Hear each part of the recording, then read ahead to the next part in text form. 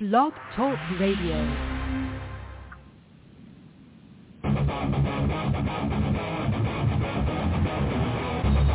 Welcome to Southern Sports Central, your source for all things sports, with your host, Richie Altman. And Eugene Benton taking your call at 323-784-9681. Now, let's join Richie in the studio.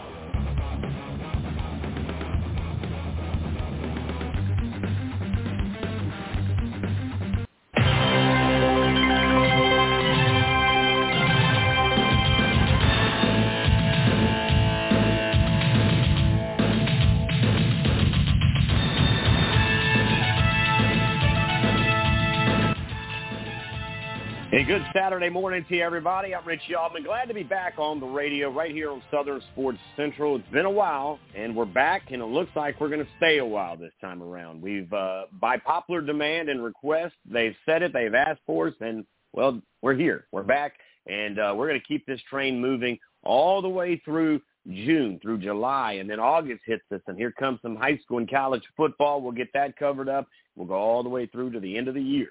All right, so we're excited to be back here. We took some time away to try to figure out some things. But, man, oh, man, the East Coast of South Carolina not getting the love that I feel these young athletes this side of I-95 deserve. And that means all the way from the Little River, North Myrtle Beach, all the way down to, of course, Beaufort and Hilton Head and all those towns in between. We're going to get you guys covered up. We're going to get you guys recognized. We'll talk about you guys as well as the rest of the great state of South Carolina, the Palmetto State, who puts out ballers, whether it's on the baseball field, the football field, the basketball court, track and field, you name it. We're going to do our best to get you caught up and covered up here on this show. If you haven't listened to us before, we welcome you. We ask you to follow us on Facebook. That's at Southern Sports Central. On Twitter at SO Sports Central.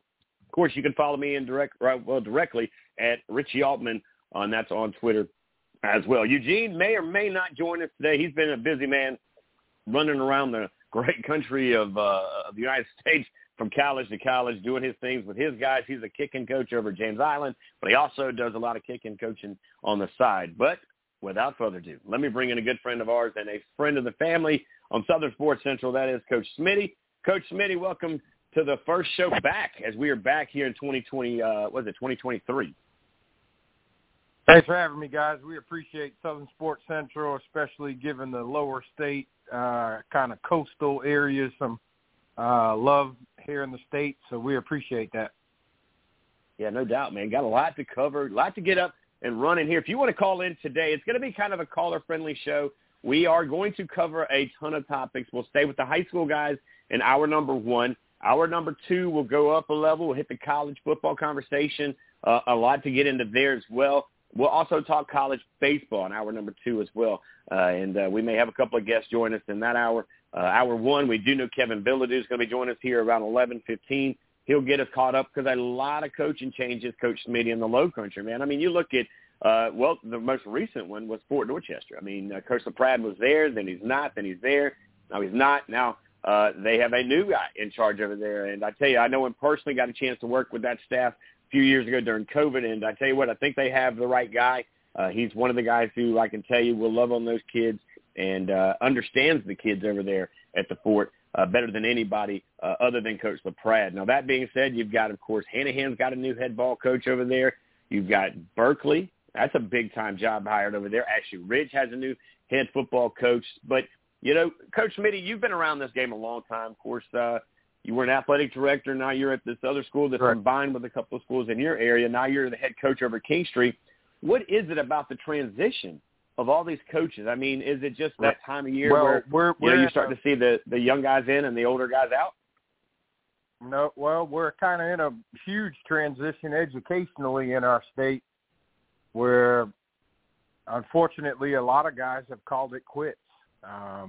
You know, I was looking at them Friday Night Football magazine from 2016, and we were going over all the head coaches in the lower state and upper state for that matter, and there's very few of us still left that are still coaching where we were coaching from 2016. So we're talking 5 years ago. And I believe in the Charleston area, the only two who are still around, if I'm not mistaken, that were there in 2016 are Sean Wright at Cross and Marion Brown down at Baptist Hill. Those are the only two who have not changed places since that time frame. So we've had huge turnover the past 2 years, especially. Of course, COVID took a toll on people. Of course, this new era of kind of parenting / recruiting / whatever you want to call it, charter school era has taken a toll on people. So there's a lot of factors involved in that, but it's definitely a lot of new blood coming in, a lot of new faces coming in. So we'll kind of see how that goes. But a lot of the older legends have really moved on. Yeah, no doubt. How about Coach Ford over at Woodland? He's been around a little while too, hasn't he, Coach Smith? I mean, he's another guy that I think kind of gets – I don't want to say he gets lost because he's kind of up there on I-95, tucked away in St. George. But I got to tell you, you look at some of the smaller schools and you look at the success of these guys sending their kids to the next level. I mean, Coach Ford, one of the best. I mean, and I brag about Woodland a lot because I feel like Coach Cyber, the athletic director, does it the right way. And I know there's a lot of heat heading that way back and forth a few months ago. I don't care. Understand this. I know he loves the kids. And that's the thing. It seems like when you're doing it the right way, you get the most noise from those in the back of the room. Is that right? That's right. Like you said, I would think Coach Ford would be the third longest tenured in that group. And then, of course, if you want to go further south outside of Charleston, Coach Jerry Hatcher at Whale Branch has been there a while. But Woodland, again, is a hidden gem for sure. Coach Ford does a fantastic job always putting guys off to where they place in college and always, again, there for the kids. So I can't say enough great things about that program. Yeah, no doubt. We are today, by the way, here's how today's going to go, right? Kevin Bilodeau is going to join us around 11:15. He's going to talk about all these coaching changes. Really excited about a lot of things happening around the Lowcountry. Really excited about Coach Tate. Man, I like Coach Tate, love Coach Tate. I got a chance to meet him and his wife when they beat Myrtle Beach when he was at Wren, where he played ball at Wren, then won a state championship as a coach at Wren. And one of the last championship weekends we had in Williams-Brice Stadium, they beat Myrtle Beach. Luke Doty was on the team at Myrtle Beach. Now he's at South Carolina. But there was the backup young man, Ryan, who is now at App State. Ryan, of course, Berger is now the quarterback at App State, one of the guys up there. But Coach Tate takes that championship, decides he's going to step away, and his wife said, you know what, let's move to the beach. You can still coach if you want to. So, of course, he took that job at Ashley Ridge. Shane Fiddler heads up to Airport, where he's now the athletic director and the head football coach. And, man, the facilities these guys have at Airport, I can't blame him. DD2, we got to figure that part out. And so does Charleston County and Berkeley County, because I can't imagine who wouldn't want to go up there. And, again, a lot of it, and, again, we'll get into it today, is these coaches just want to coach. They don't want to teach. They want to kind of do what they need to do. It's a full-time job to be a coach and mentor these young men because they are facing more adversity than ever with Twitter and social media and the hype and these, I'm going to say it, I don't like it, but it's a street agent. You got to worry about the boogeyman who's the street agent out here in the world who's telling these kids they're great, they're going to go here, here, and here, and here, instead of being honest with them and telling them, look, get in where you fit in. Let's get a few offers first, and then we'll move forward. But we're going to get into recruiting. We're going to get into scheduling. We're going to talk about high school coaches around the state and possibly around, of course, definitely here in the Lowcountry. That's hour one. High School 101 is what we're going to do.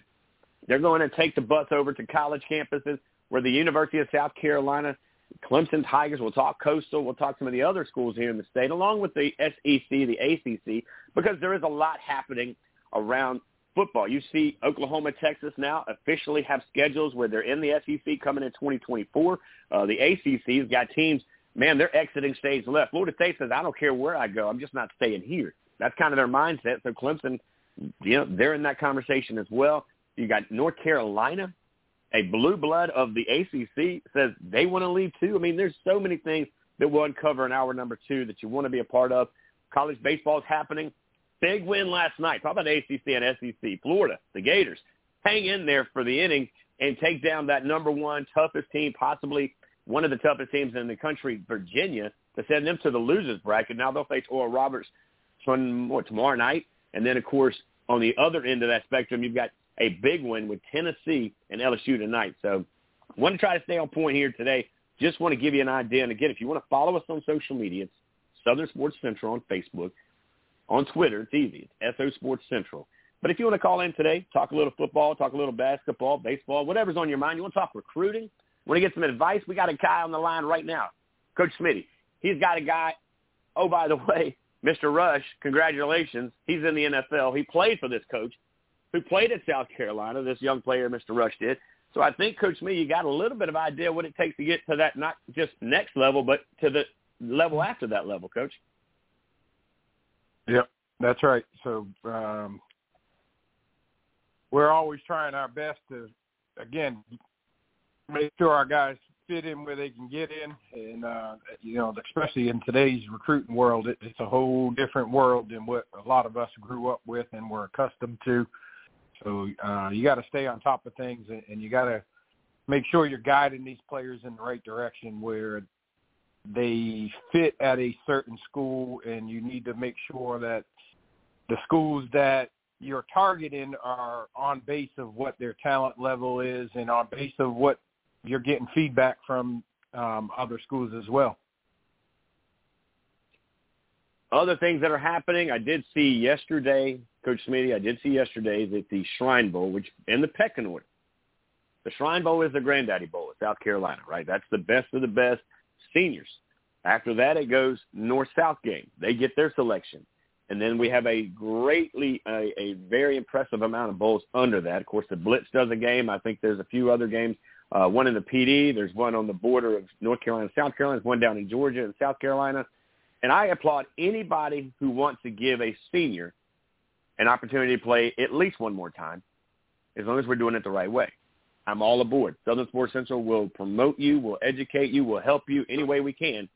And so far, again, I love what I see. Now, was it yesterday? I think around 1 o'clock, Coach Smitty, they released the guys that they are going to invite to the combine. This is not the final list. Nope, this is a invitation-only combine for the guys in certain positions to come and try out for the opportunity to represent the Palmetto State against that team above the North, which is North Carolina, in that big, I think it's the 87th annual Shrine Bowl coming up. Yeah, and it just goes to show you how talented the state of South Carolina is in football. This list is a who's who of guys across the state that are everybody on the list is extremely talented. I've seen most of them in person at one camp or another, or coaching against one or another.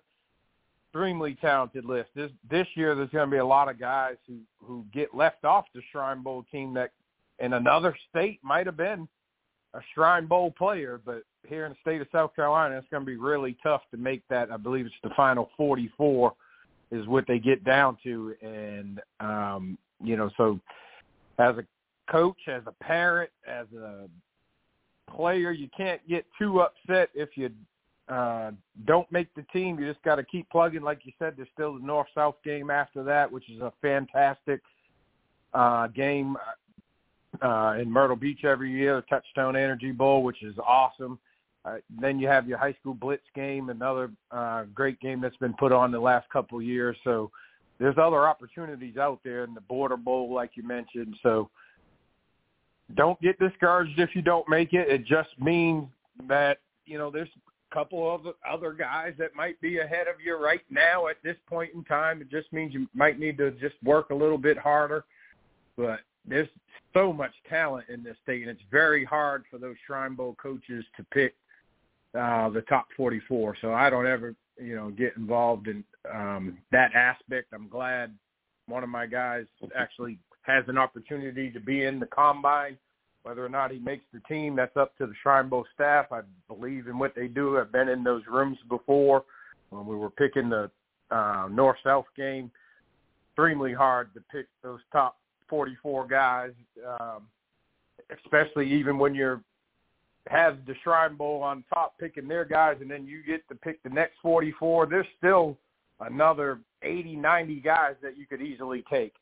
So it's a hard process. People don't realize how hard it really is, especially in this state, which is so talented in football.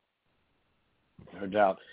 Coach Smitty, hang tight. We're going to go to break. When we come back, we're heading to the Live 5 studios over in West Ashland. We've got him on the line right now, the one, the only, the legendary, the Stone Cold of sports right here in Charleston. And that, of course, is Kevin Bilodeau. He's going to join us next. We're getting caught up with all the new head coaches around the great state, but mostly right here in the Low Country. And guess what? We got not one, but two guys since we've been on the air that are balling out at the next level. T.J. Hopkins, former Somerville grad, former University of South Carolina baseball guys, now on to the big show. He's playing for the Reds and Shaq Davis. I've called his name a ton of times on the radio back in the day. He, of course, went to South Carolina State, played at Somerville. He is now down there in Louisiana. That's right. He is now, of course, with the Saints. We'll talk about that and everything that's been happening around the Low Country. Don't go anywhere. Southern Sports Central coming right back right after this break.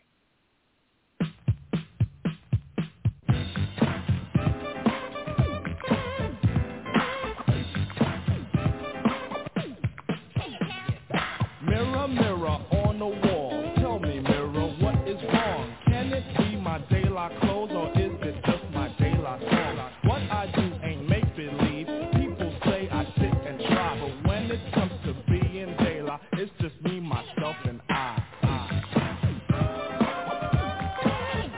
It's just me, myself, and I. It's just me, myself, and I. It's just me, myself, and I.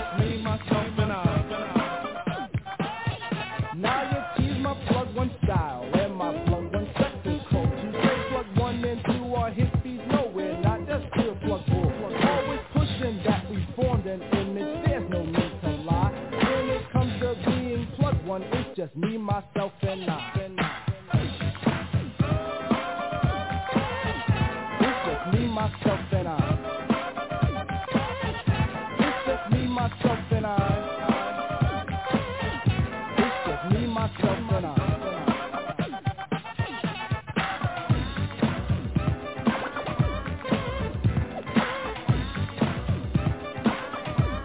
And now, back to Southern Sports Central with Richie Altman and Eugene Benton, taking your calls at 323-784-9681.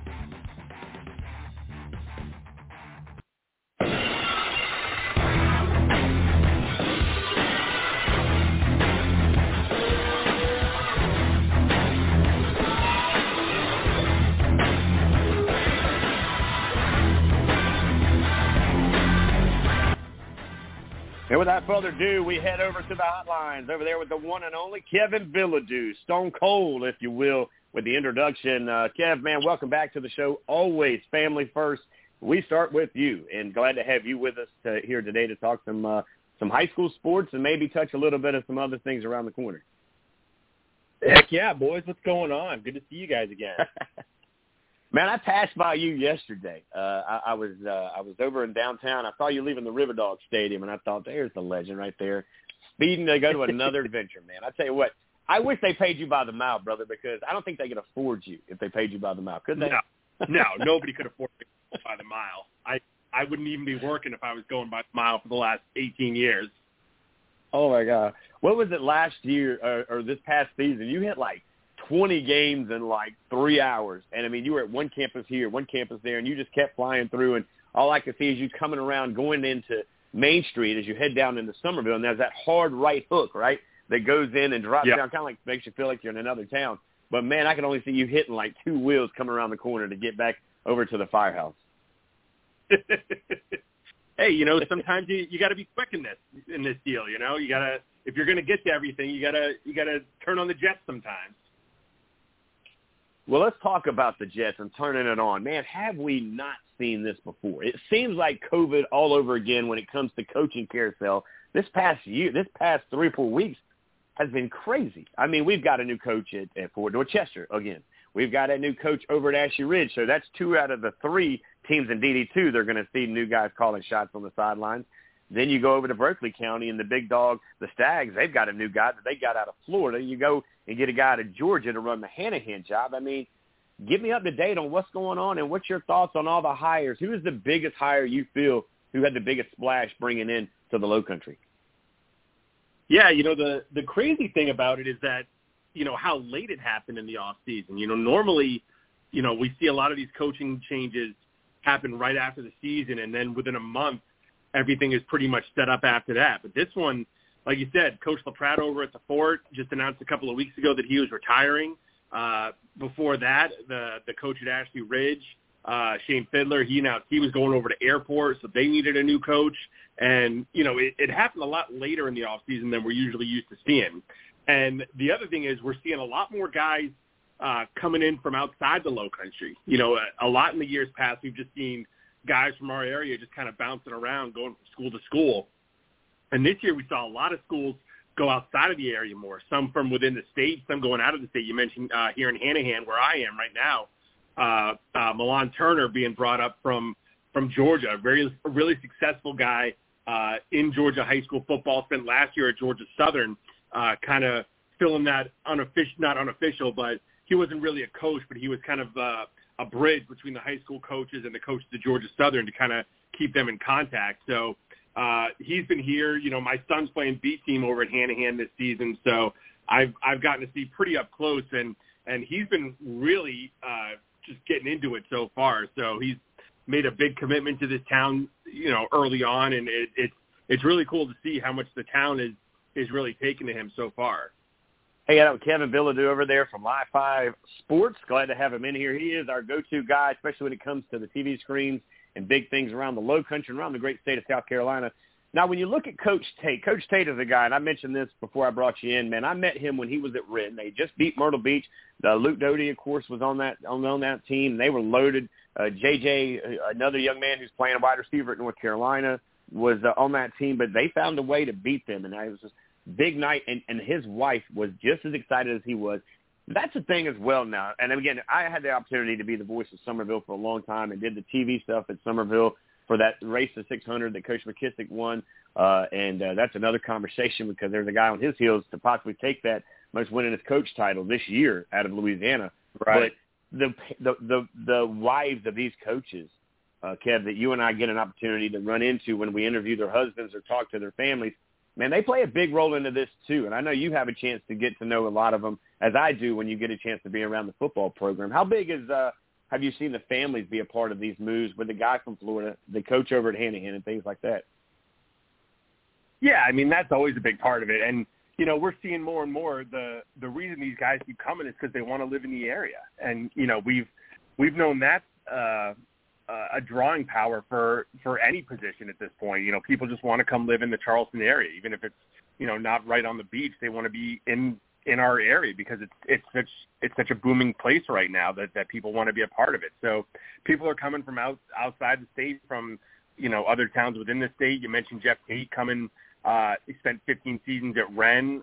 He was the AD and the head coach there. Now he's just coming to be the head football coach over at Ashley Ridge. That's a big hire for them. They did a lot of winning at that program up at Wren, and Ashley Ridge, it's a lot of people still thinking of them as the new kid in that district, but they've been around 15, 16 years now, and they're still working hard to keep up with Fort Dorchester and Summerville. So having a guy like that who knows what it takes to win, that's a big deal for them.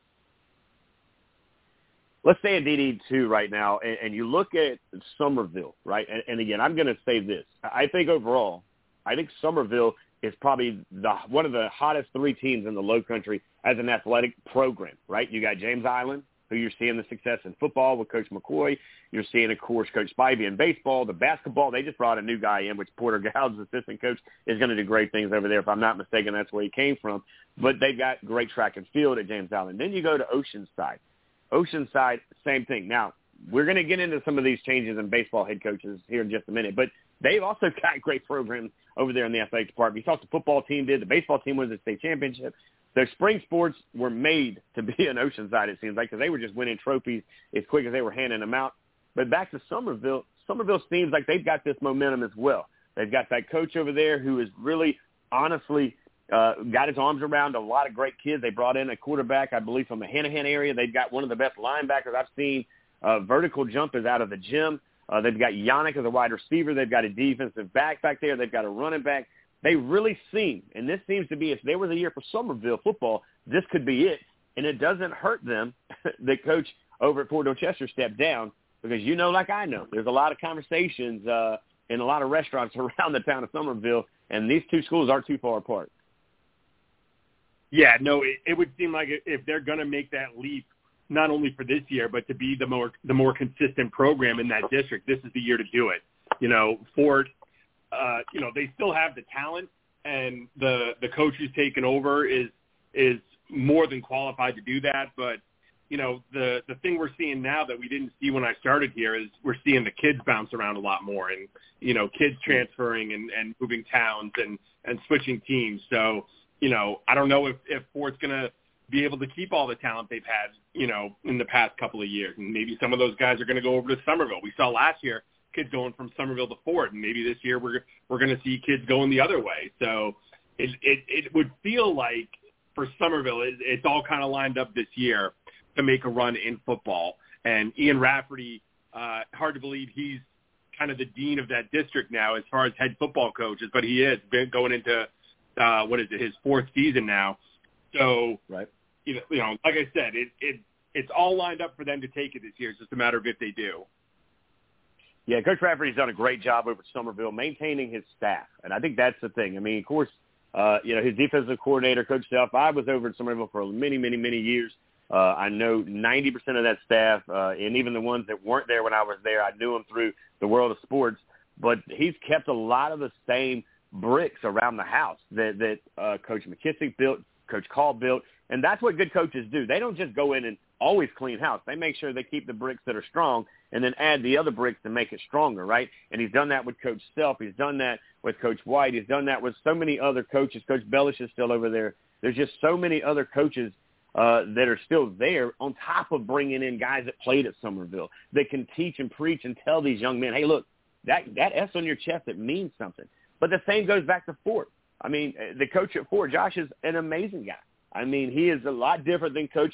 He's a lot different than what we saw before.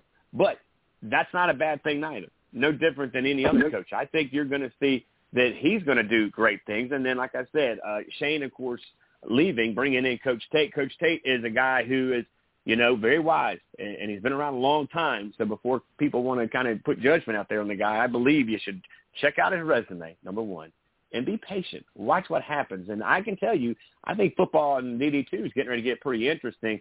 But I agree. Coach Rafferty played at Summerville, played at college, played in the NFL, coached under, some great coaches before he took over his alma mater, and you see he is consistently building better seasons by making it to the lower state this past year.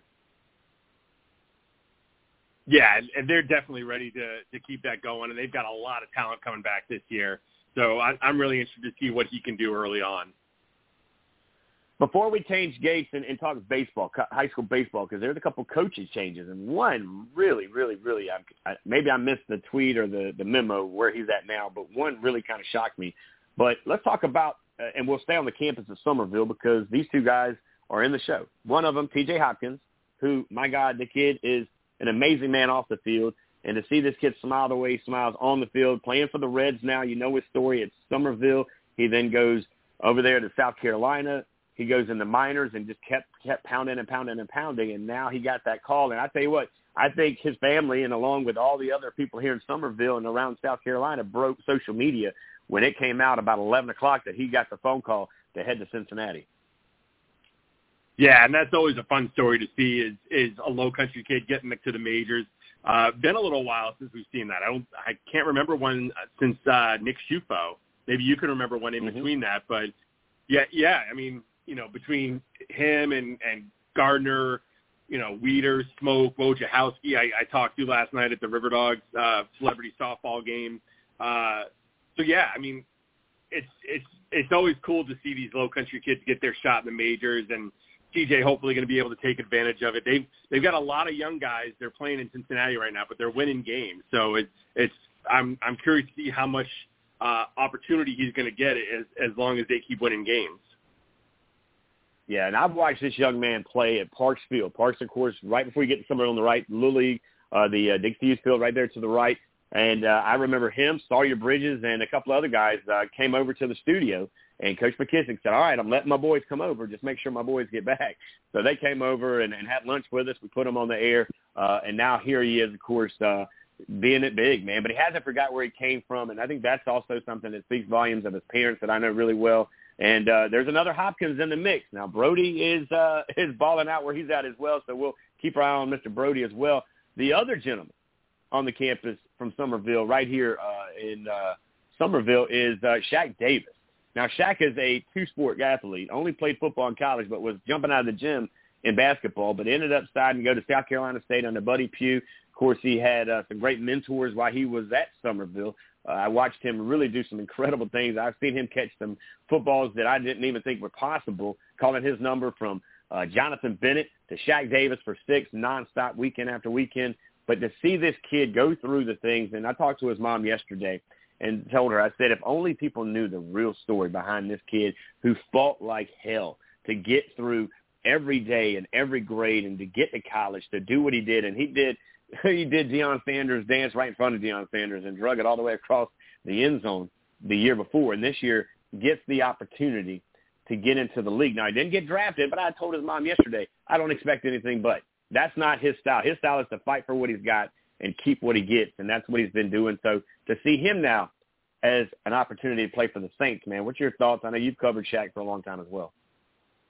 Yeah, he was always a kid that, he was an automatic highlight in basketball because you knew he was going to jump through the roof and put down a couple dunks. So that was always, one of the first stops on a Tuesday or Friday night was to get over to Summerville, make sure you got a Shaq Davis dunk, and then get out of there and get to the next one. But, yeah, football, his last season, his sophomore year at SC State, put up incredible numbers, helped lead SC State to that HBCU national championship over Deion and Jackson State down at the Georgia Dome. Didn't really have the best final season at SC State. I think mostly that's because, people were just targeting him and, they were putting double coverage on him and making sure that, if they were going to lose to SC State, it wasn't going to be because of Shaq bringing in, 6 catches for 180 yards and 3 touchdowns. So definitely had more focus on him his final year with the Bulldogs. So that may have hurt his chances of getting drafted, but he's got the size. I'd like to see him put some more weight on to be able to block a little bit more when he's with the Saints. But, he's a guy we've seen time and time again. Once he gets the opportunity, he almost always takes advantage of it. Hanging out with Kevin Bilodeau, Live 5 Sports' very own, and a family member here at Southern Sports Central, talking high school sports here. Get you caught up in hour one.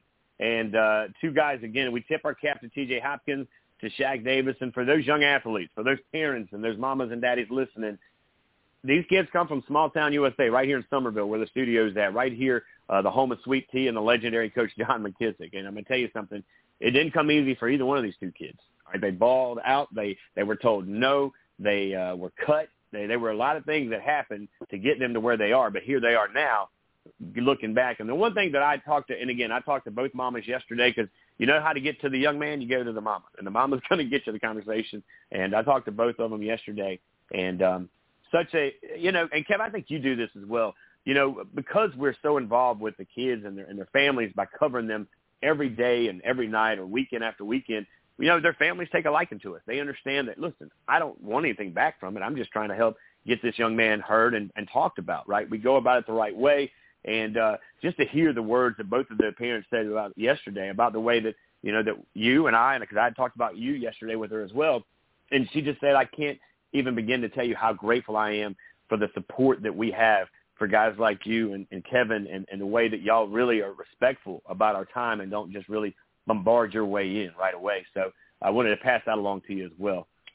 Looking at high school baseball, let's say high school baseball, Bo Sharpie is stepping down, I believe, and heading into the admin job, which I kind of had that feeling a few years ago. I didn't think it would be thought it would be actually sooner than now, but I think he wanted to get through a couple of the young men that he had worked up to this point. And then Mr. Ritchie over there at Oceanside stepped down. Now, that one, the second one, kind of caught me off guard. Talk to me about some of these coaching changes in the high school baseball, which, by the way, a lot of teams around the Lowcountry did really well in high school baseball this year. Yeah, and there was another big one, too, right here in Hanahan. Brian Mitchell, who'd been with the Hawks for 20-plus years. He stepped down, I think it was the week before last. Now, he's staying with the school. He's been an assistant football coach for a long time. And I think he says he's going to stay with the baseball program as well, maybe coach the lower levels a little bit more. But, yeah, I mean, three guys who have had a lot of success over the last couple of years, especially, over at Oceanside, like you mentioned. They're going through right now, the whole thing with the high school league and, what are they going to do with these charter schools and schools like Oceanside and Gray Collegiate over in Columbia. And, that's just such a messy thing right now that I hate getting into. But, Oceanside's had so much success, not only in baseball, but like you said, they were just lining up in those spring sports and lacrosse and soccer and everything else that, it's understandable why they're getting so much heat for all that. But, yeah, so that's three, really high-profile gigs. And I know Somerville named their replacement last week, the coach from over at Carolina Forest. And, Hanahan, they're one of the schools in the Lowcountry that, since I got here, they're right up there with Somerville as far as the success they've had. You put them in the class with Bishop England and Somerville and Wando and those schools that have always been really good at baseball, for the last couple of decades. So some big changes coming, and it's going to be interesting to see who goes what way when they make these changes.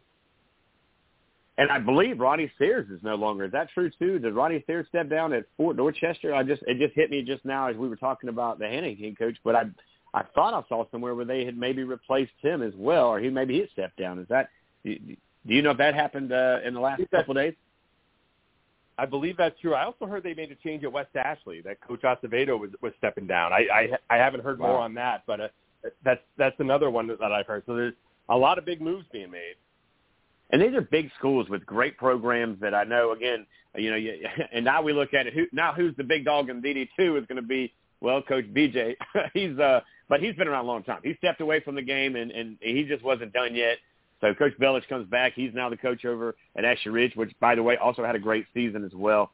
There's just so many great sports here in the spring. That's something I want to get before I get you off the air. It seems like the spring sports in the lower part of the Lowcountry down here where we are, we seem to thrive in track and field. And, well, we do really well in wrestling. It's a winter sport. But baseball and all those softball, I mean, with Somerville, congratulations, winning the state championship, ladies, over there with Coach Tucker. But why is it that we seem to be so good in the spring sports over here, but there's something missing in the fall sports?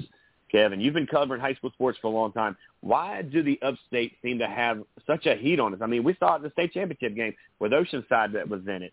And then we did get Beaufort, and congratulations to those guys winning the state championship down there in Beaufort representing the lower state. But, Fort Dorchester wasn't able to catch, Dutch Fork, which I don't even know I really don't know if the Panthers could beat Dutch Fork some days. But why is there such a gap between how good we are in the spring and how much we just seem to miss something in the fall? Yeah, it's really interesting because, like you said, we haven't had a lot of teams from the Lowcountry make it in football. Now we seem to do pretty well in volleyball. We've always got, even before Oceanside, Wando is always right there. Bishop England, they won, 22 straight state championships, for a long time. So that's something we're always right there. In basketball, there's usually one or two teams that are right there. But, yeah, like you said, spring is just something that the Lowcountry has always dominated. And especially, when you look at soccer, it's really the Mount Pleasant schools they're doing most of the damage. Ashley Ridge had a great job this year in 5A boys, but normally you're looking over at Wando and Oceanside since they started, and especially Bishop England in soccer and lacrosse and baseball as well. It's just the programs those schools have put together, and a lot of the focus goes towards these schools. And Wando and BE, they've been lucky to have some amazing coaches that have really led these programs to where they are right now as some of the top ones in the state. So part of it's luck, having the right people right there. That's not always luck, but it's just worked out that way. So Right. like we said, just some of the best coaches. Well, the one thing, Kevin, that I hear a lot of times, and I thought about this before I even brought this up, but I always hear it's facilities. Well, do they not need facilities in the spring? Because if that's the case, then we're not winning any championships in the spring. But they are winning championships. So that's just, again, it's just one of those things. And, again, Eugene and I and all the other guests that I have come in and co-hosts that I bring in here, we always debate this thing. And it's always that running conversation, the tabling conversation of why or where are we missing. Because I would love to see, and, again, to see Beaufort win a state championship last year or this past year, I thought was amazing and awesome. Now, Myrtle Beach and the up there, of course, on the Grand Strand, they have some things going on. But down here in the Low Country, and the Low Country goes all the way from about Georgetown all the way down there to that border of Georgia and South Carolina. So I don't forget about Hilton Head and Beaufort. Y'all are the Low Country as well, Well Branch and all that. But it just seems to be somewhere we're mixing to where maybe it's still too warm and the kids just aren't ready to get on the football field. You know, I don't know, but I would love to hear a coach really kind of let us know, hey, this is what's going on. Here's why we seem to can't get over the hurdle of taking over that upper state and having about 3 or 4 good years of winning state championships in the fall. Yeah, you know, I've talked with coaches like that in the past too. I remember I had a conversation with Bob Hayes, the legendary coach over at Wando, you know, years ago before he passed away. And, you know, we were talking – and I'm trying to remember how the conversation went, but we were talking about, you know, how Wando, I think at the time they were the biggest high school in the state, and I know they're still up there.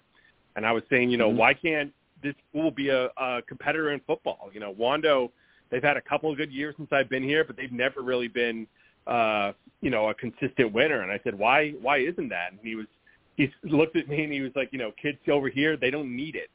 You know, they don't need football to go off to the next level and do what they want to do. You know, a lot of them can do that just playing soccer and tennis and stuff like that. And he was like, you know, and some of these other places, you go to Columbia, you go to the upstate, you know, places like that. He's like, those kids need it. If they're going to go to college, they need to play football and get that opportunity for a scholarship. So, you know, and that's not the case everywhere in the Low Country. You know, a lot of kids here need it too.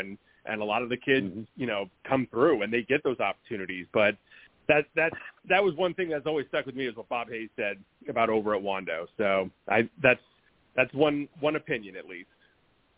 That's a great opinion, and I would second that motion because, again, I spent a year at Oceanside with Coach Call when he was there, and I thank God more now than I did because that was his last year. It looks like to be in college with him now being over at the Citadel. But it's funny because look at Lucy Beckham. They've been in the system for a very little bit of time, and, man, the success they've automatically had. I pretty much think Wando will play Lucy Beckham. I know they won't play Oceanside, but I'm pretty sure they won't play Lucy Beckham. And I know that's going to hurt some people's feelings to say that about Wando because it's a little more sensitive on that side of the world. But for me, to see Lucy Beckham have the success they do, there's no reason that Wando hasn't been. I mean, you walk in the hallways and you nailed it. At one point, not sure where they stand now, they were the biggest high school in the state of South Carolina. You can't tell me they can't go find 5 dudes on the front line that weigh 350 pounds that can do what they need to do. So before I get you out of here, if we gave a trophy to an athletic program, brother, and I mentioned 3 schools that I think overall would get a trophy, an athletic overall picture. You've got Oceanside, who continues to win trophies after trophies in the in the spring. They did some good stuff in the summertime with their basketball program with Coach Hollister. And then, of course, football, they were in the state championship. James Island, same thing. Coach McCoy, I'm telling you, this could be a big year for the Trojans. Keep an eye up over there for those guys. But they also carried it in the basketball season. They carried it into the spring as well. And then Somerville. Somerville, of course, had their success. They did get a state championship out of softball. Out of those 3 schools, who do you think is the hottest 3 out of that as an overall athletic department? I mean, if you're looking at overall, I think it's got to be Oceanside. And I know that's controversial for the reasons we talked about earlier. But, I mean, you know, making the state championship in football. They win a state championship in volleyball. You know, the basketball team had a really good season. And then you see, you know, lacrosse, they're right there. Soccer, they're right there. So, yeah, I think if you're looking overall, Oceanside is there pretty much every season in every sport. So, yeah, I would say it goes to them right now. Gotcha, man. Hey, Kevin, I know you're busy, got a lot going on. You're over in Hanahan. We'll catch up to you soon. We always appreciate it. You're our go-to guy when it comes to the high school sports around, man. Anything you got going on coming up this week, next week, anything you want to give yourself an opportunity to give a plug, let us know, man. Man, it's the slow season right now, which is good because we need a break before we rev up into football season. So everyone go check me out on social media, Kevin Live Hive on Twitter, if Twitter's still around in a week or so. I'm there on Instagram, on Facebook as well, and I'm trying to get a TikTok going. So I'm not doing any dances, though, so I don't worry about that. No cha-cha. I got you, boss. Hey, man, we look forward to it. I'll catch up with you soon. I'll get up with you off the air. Maybe we can catch a baseball game or something while it's some downtime. Man, always appreciate you being a part of the show and always appreciate your support of our dreams over here at Southern Sports Central, buddy. Thank you. All right, guys. Take care. I'll talk to you soon. There he is, ladies and gentlemen, the man, the myth, the legend. When we come back, because we're going to take a reset, we'll recap hour number 1. We'll head into hour number 2. We'll bring in the coach, Coach Smitty. He'll come in to talk about hour 2. What's that about? That's about college. We'll talk college football, college baseball, as there is the College World Series happening right now, and there are some teams in the Southeast in it, so we'll cover it. And then, of course, we're going to talk about some things that might upset a few people. We're talking recruiting, the right way, the wrong way, and the only way you should be doing it. We'll be right back. You're listening to Southern Sports Central, final session of hour 1, right after this break, guys. Don't go anywhere.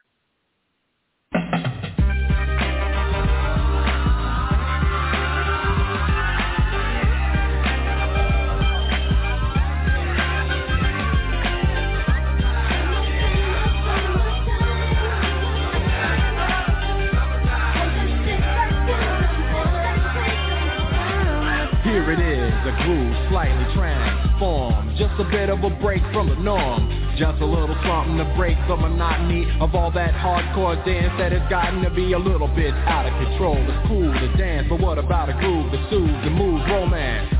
Give me a soft, subtle mix, and if it ain't broke, then don't try to fix it. And think of the summers of the past. Adjust the bass and let the Alpine blast. Pop in my CD and let me run a rhyme and put your car on cruise and lay back, cause it's summertime.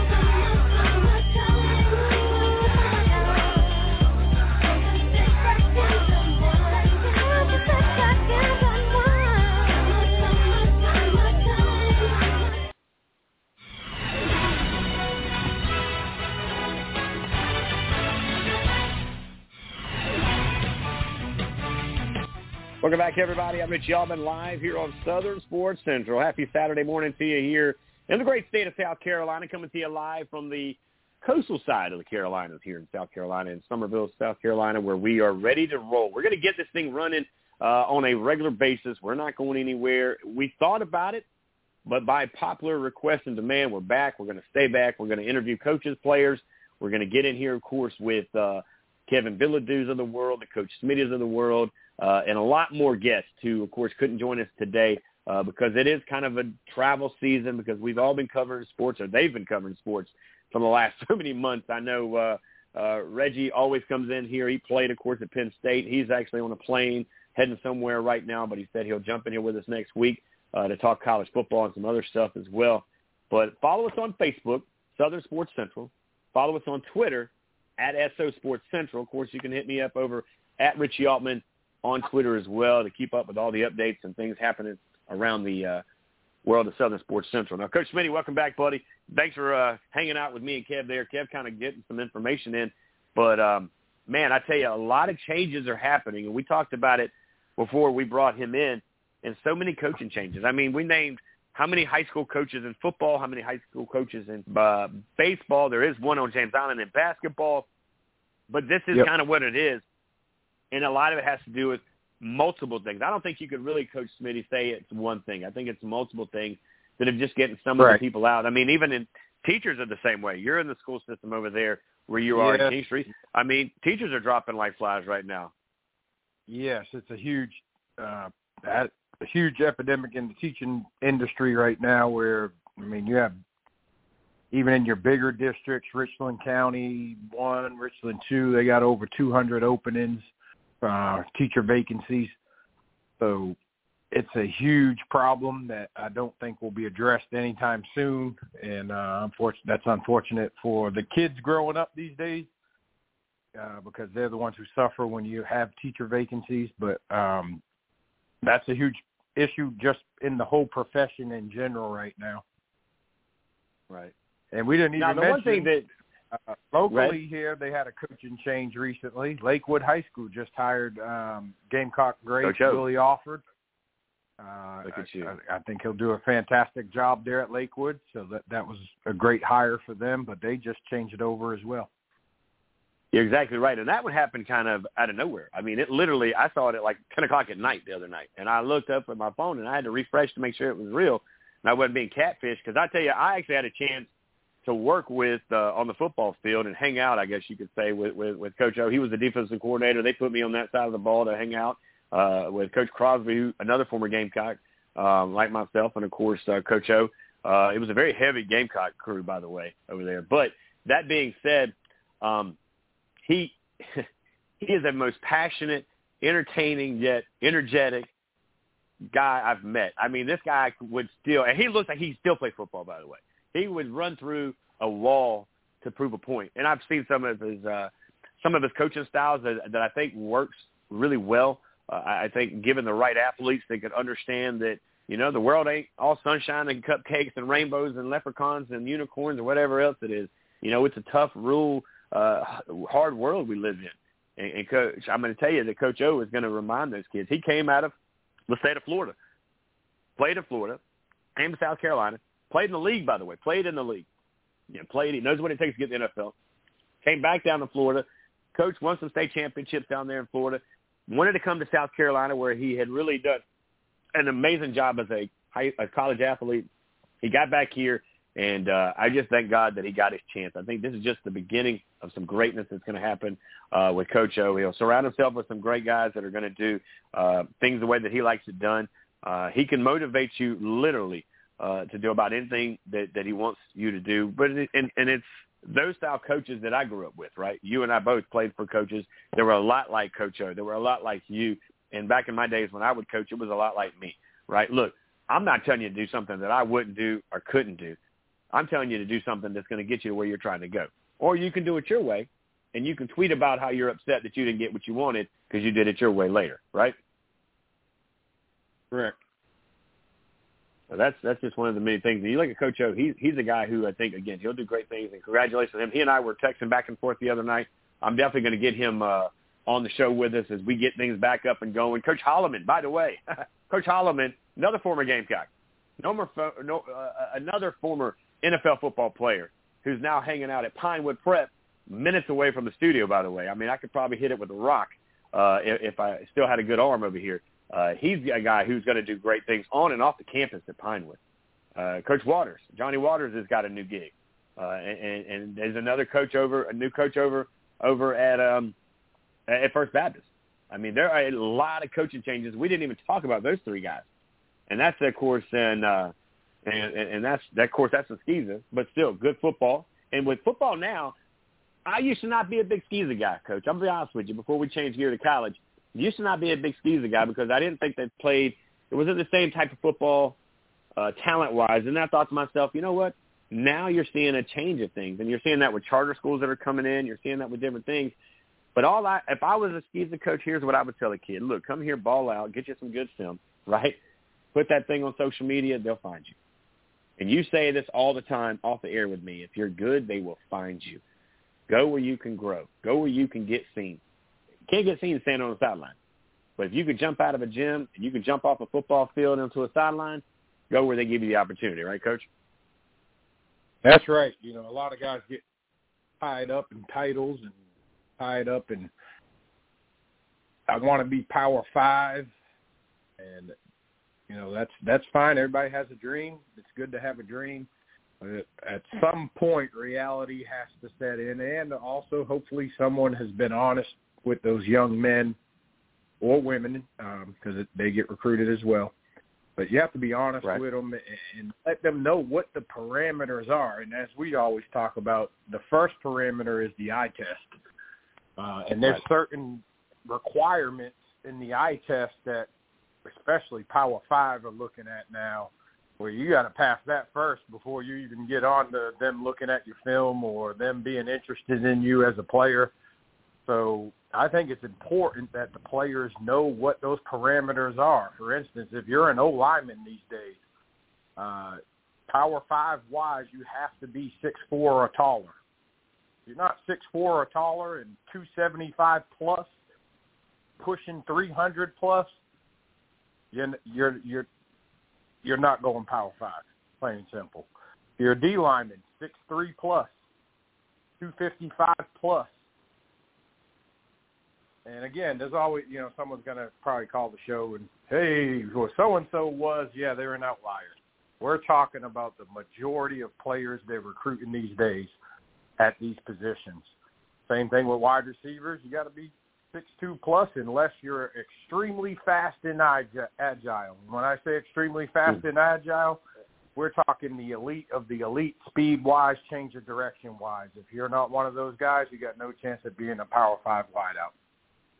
Same thing with running back. It's kind of following the wide receiver position, although you don't have to be as tall as the wideout position, but you do need that elite agility / speed, again, that is not common for most kids. And then you're looking at D-backs. D-backs are following the wideouts now. They want you 6'2" and taller to be a D-back, and they want you, again, to have elite agility and speed. And then we get on to your tight ends, to all tight ends now, 6'5" and taller. 6'5" and taller. So if you're not a 6'5" tight end, the odds of you going Power 5 are probably very slim. So, again, those are the parameters that they're looking for. Linebacker-wise, again, 6'2" or taller, pushing 6'4" now. So especially if you're an outside backer, they want you more tall than not, so 6'4" and taller. You're not 6'4", if you're a 6-foot guy, you probably need to be looking down a level or two at first, try to work your way up. And then you get into your specialist and stuff like that. And, again, they still got to pass the eye test as a specialist. So they want those guys, again, to look like a Power 5 player. They got to have Power 5 athletic ability. And, again, a lot of people I'm seeing aren't being honest with a lot of kids these days. They're selling them pipe dreams that don't necessarily come true, that they can, they're taking them only to Power 5 camps. And that's a huge mistake in my opinion. And, again, I speak from experience. We've put out over 40 guys for all different levels of college football in my career. We average about 3 to 4 guys every year that sign scholarships. And there's a reason for that. We're very truthful with our players. We're truthful of where they can play out and how they attack the recruiting scene, how they need to treat every level with respect, whether it's a D3 school talking to you, whether it's a D2 school talking to you, whether it's NAIA, all the way up. And we actually attack it in reverse. So we're going to start at the smaller levels and work our way up. So you never get to that top level, well, we got something to fall back on. A lot of guys only focus on the Power 5 level, and then they get left out in the end because they big-timed all the lower divisions, and that's a terrible recruiting strategy. So hopefully there's some parents listening, there's some players listening, there's some coaches listening that might be new to the game. Please don't just attack the Power 5 level. Please give the Group of 5, FCS, Division II, NAIA the same respect and push your kids to those camps, because the majority of your kids are going to play at those levels anyways. Very few people are Power 5 kids. Less than 1% of kids is a Power 5 kid, and you would know a Power 5 kid if you had one. So, again, make sure they're getting to camps where they actually have a chance, and that's my best advice I can give out. That's good advice. Let's take a quick break. Reset. Top of the hour is now here. If you want to call in and join us live, talk high school, talk college. It doesn't matter. Some sports. Right now is a good time. We got another hour that we'll hang out with you here on Southern Sports Central. The number to call in is 515-602-9675. Again, the number 515-602-9675. Follow us on Facebook at Southern Sports Central, on Twitter at SO Sports Central. Of course, you can hit me up on my own at Richie Altman. We're going to talk college. We'll still add in recruiting because it all goes together, guys. Don't go anywhere. Hour 2 right after this break, guys. There is nothing more intoxicating than the meld of emotions and sensations that is Friday night. Friday night is the sound of that crowd, the pride of that community, the way that that grass smells. I've never felt in my adult life the way that I felt on Friday nights. That's what those kids are playing for. They're playing for that emotion. They're playing for that brotherhood and all of that sensory input that comes from Friday night. That's why they're playing high school football in this country. It is this common thread that weaves through the American fabric. Whether you live in Compton, California, or you live in Appalachia, if you played the game at the high school level, you have this common bond of representing that community. Anyone who disparages where the game is based on myriad reasons, I'm not buying it. I'm around the game every day on these campuses. I see the impact it has on these young men. I see the way that these coaches are able to grow high school boys into NFL or professional men, and it's just beautiful.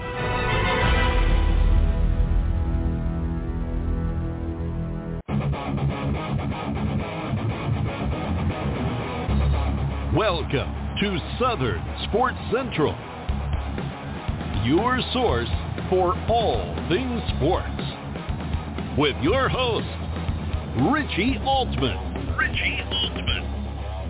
And Eugene Benton taking your call at 323-784-9681. Now, let's join Richie in the studio.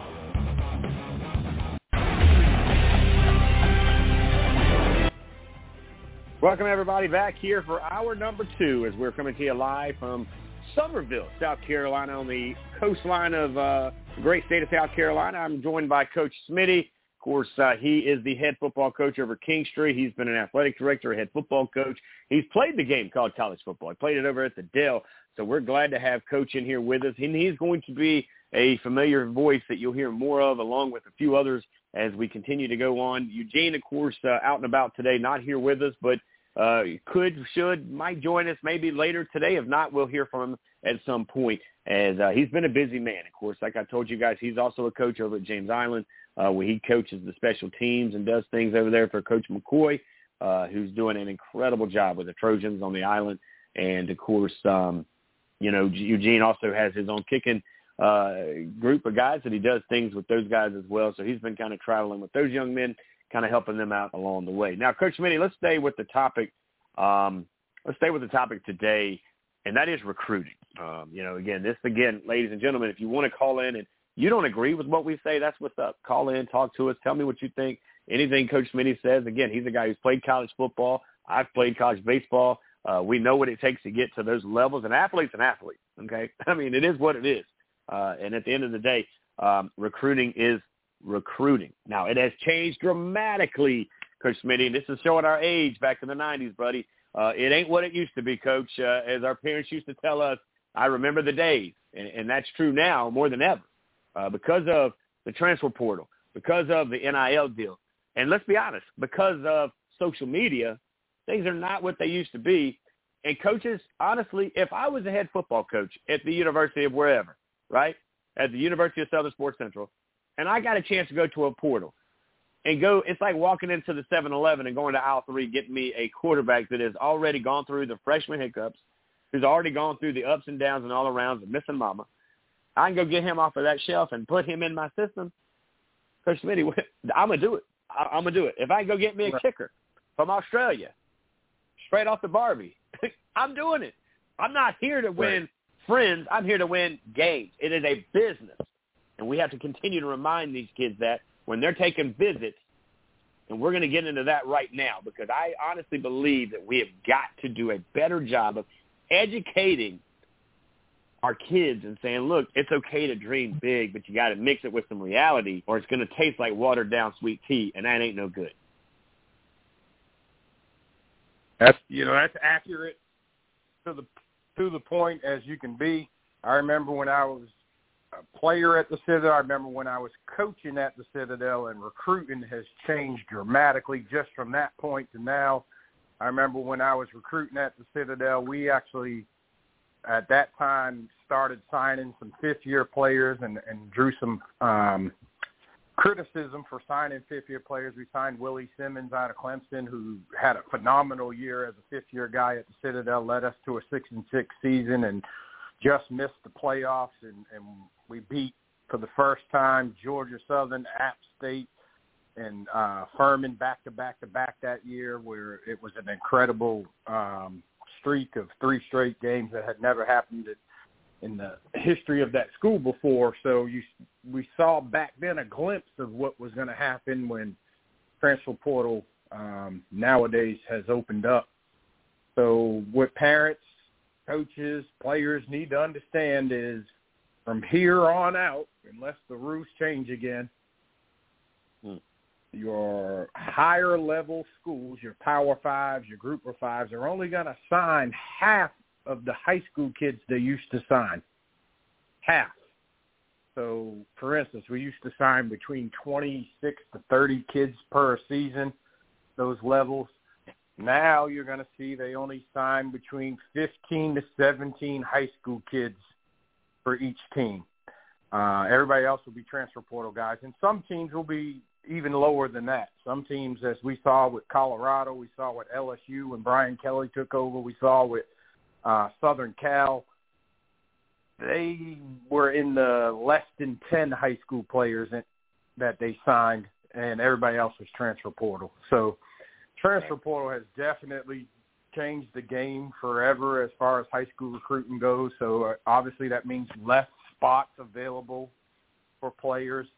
So that means, again, you got to kind of fine-tune your strategy as a parent, as a coach, as a player, of where you might fit in that whole pyramid of prospects and how you're going to achieve the ultimate goal that you want to achieve, which is usually to play college football somewhere. So it's real important, though, that you target places, again, that, like I said in the previous segment, you got to target places that are realistic.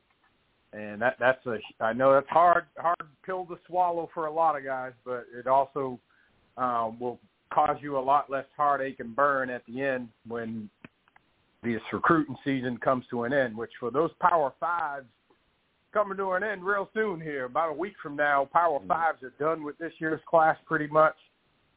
There's always an outlier, right? There'll be a 5-star guy that might sign in January just because he's a 5-star. Or there'll be a guy that just everybody might have forgot about, that was kind of under the radar. Maybe he didn't have grades at the time, but he'll pop up and have grades in December, and he'll sign in January. But for the most part, right, Power Fives are done next week. They already have their boards created. They're already taking 3 weeks of official visits with multiple commitments. So next week's kind of that cutoff point for Power Five. Group of Five will go on for a little bit longer, not much longer. And then, your FCSs are still on a traditional kind of recruiting calendar where they'll recruit all the way up till January. And then Division II, Division III are still on a traditional recruiting calendar, which we're used to. But even those schools, again, are taking transfer portal guys. So, again, they're taking less guys than they normally would as well. Right. And, again, we're talking here about high school recruiting into college. We have turned the page and gone up a level to college because it all kind of mirrors together. And, again, here's my thing. Coach, I want to be an honest guy on this show, because I think that's one of the things that I love about what we do here, is that we say the things that, quite frankly, some won't say. We will be honest to a point. But I don't see any point to go into a school 3 or 4 times if they haven't personally picked up a phone and called you. I'm not talking about inboxing you, because you know what? That's called catfishing. Right. And you know what? I can say it, because I'm not looking for any college coach to recruit me or any of my kids. You and I both know that GAs run Twitter accounts. You and I both know GAs get paid by the camps and the attendance in those camps. That's how a lot of them get paid. Now, there might be other ways. Again, I'm not a GA. I don't know. Right. Never played one on TV. Don't know nothing about it. Their money. Yeah. That's a good job. Right. So why would they not tell you, hey, we love you, we like you, we want to date you, can you come on over here to the ball and dance with me? That don't mean they're going to give you a scholarship. That don't mean they're going to do anything but give you a little sweatshirt or something to work out in and then take a picture with you with the deuces in the air because they appreciate you. They also appreciate what you brought to the field. But it's just like everybody wants to date. Listen to me. Everybody wants to date the prom queen. Everybody wants to date that 10-star, that 5-star, whatever it is. But not everybody is in that wheelhouse. And so what you have to realize is that you got to go where you can grow. In other words, go to that campus. I'm not telling you, don't go visit the University of Alabama. Don't go visit the University of Georgia's. And I'm just naming teams that have done well in the last few years, or Ohio State or the Michigan Wolverines or wherever the hell you want to go. Please go and have a good time. And matter of fact, take a bunch of pictures for your mama and just, man, damn, have a good time. But you need to understand the difference between having a good time and being on a official visit. Understand the difference between hanging out and talking business. And if they're not getting back to you when you leave a camp and telling you what you did wrong, then it's like a job interview. Right. You go to a job when you grow up and become an adult. Right. They're not recruiting you. Right. But it's like if I go to a job and interview for a job and they don't call me back, guess what that means? They don't want me. You think those jobs are going to call me and say, Rich, I don't want you to come, but, man, this is what you did wrong in your interview. They don't got time for that. They don't care. They don't care. And that's the part that you've got to tell these kids the truth and say, look, okay, well, we're singling out ourselves. I would recommend, and I've had this conversation with many of y'all, start low. Start at the smaller schools. Work your way up. Get an offer from, and I'm going to mention schools around our area here in South Carolina. Start at the Citadel. Start at Charleston Southern. Go to Wofford. Go to North Greenville. Go to some of these schools and get a few offers in your pocket. Put that on your little Twitter account. Limestone. Right. Anderson University. Look at us. We're giving you opportunities, guys. We're giving you the recipe to the right, for what you're looking College. for. Benedict. South Carolina State isn't by no means in the bottom side, but they're still a team that you need to go visit.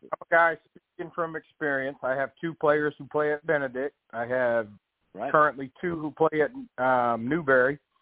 I have 2 who are going to Erskine here. By the way, Coach, both Newberry and Benedict are coming off of great seasons. And by the way, I think Newberry might be one of the hottest teams in our state in football. That guy is just under the radar doing amazing things at Newberry. Yes, Coach Todd Knight does a fantastic, phenomenal job. One of the, in my opinion, better coaches in the entire college realm of sports. His staff has always done a great job. That 99% of their players always come from the state of South Carolina. So why would you not support those programs and start off with those? Start off with your Newberries, like I said, your Erskines, your Anderson Universities who just started up. Which is a great opportunity for a lot of guys. You got right on our border, you got UNC Pembroke who's starting to recruit our state really hard. Start at that level and work your way up. If you get a scholarship from them and you think you can play at a higher level, by all means go and compete at another camp at a higher level. But I would start at one of those camps first, player, and try and prove myself there. And also it might be where I find my fit. That might be where I need to grow at to become the best player. And they've had players here recently. North Greenville had a guy go in the portal and start for Michigan State. Erskine had a guy who left Erskine and went to Power 5 as well. So they'll find you. The Power 5s will eventually find you if you're good enough and you've done enough great things in your career. I know South Carolina took Newberry's running back from this past year, Mario Anderson, a guy who's from the local area, right there from, I believe, Stratford High School. Stratford, yep. Yeah, so he's now playing for the Gamecocks. He had a great, phenomenal career at Newberry, now playing at the Gamecocks. So, again, go where you can grow. That's the most important lesson from this whole talk is go where you can grow. And too many guys these days are caught up in the Power 5 fame, and they don't realize, and this is for the parents too, again, parents, coaches, young coaches, players, Power 5 is a multi-billion-dollar business. You got to get that in your head. It's a billion-dollar business. It's not a schooling aspect anymore. It's a multi-billion-dollar business. So when you realize that it's a business, a lot of the stuff at that level is transactional. They're trying to win, period. So that's why they have those parameters I mentioned in the last section. They have to win, and they have to win now because, again, pretty much anybody on staff at a Power 5 school now is making over $500,000 plus as a salary, and it's their job to win right now. They don't no longer are the days where they get to, kind of feel things out and you'll be around for 2 or 3 years no matter what happens. Those days are over. They got to win now. And that means, again, the recruiting cycle has picked up. They have an army of analysts that you were talking about. Those analysts are, the nuts and bolts of the whole operation where they're actually doing a lot of the emailing, a lot of the communication services. And then your coaches are focusing on mainly coaching and as well as, they have their special recruits that they'll kind of get involved with. But it's a multi-billion-dollar business. So that might not be your best fit, just, being totally honest. And again, you got to be elite of the elite to be at that level.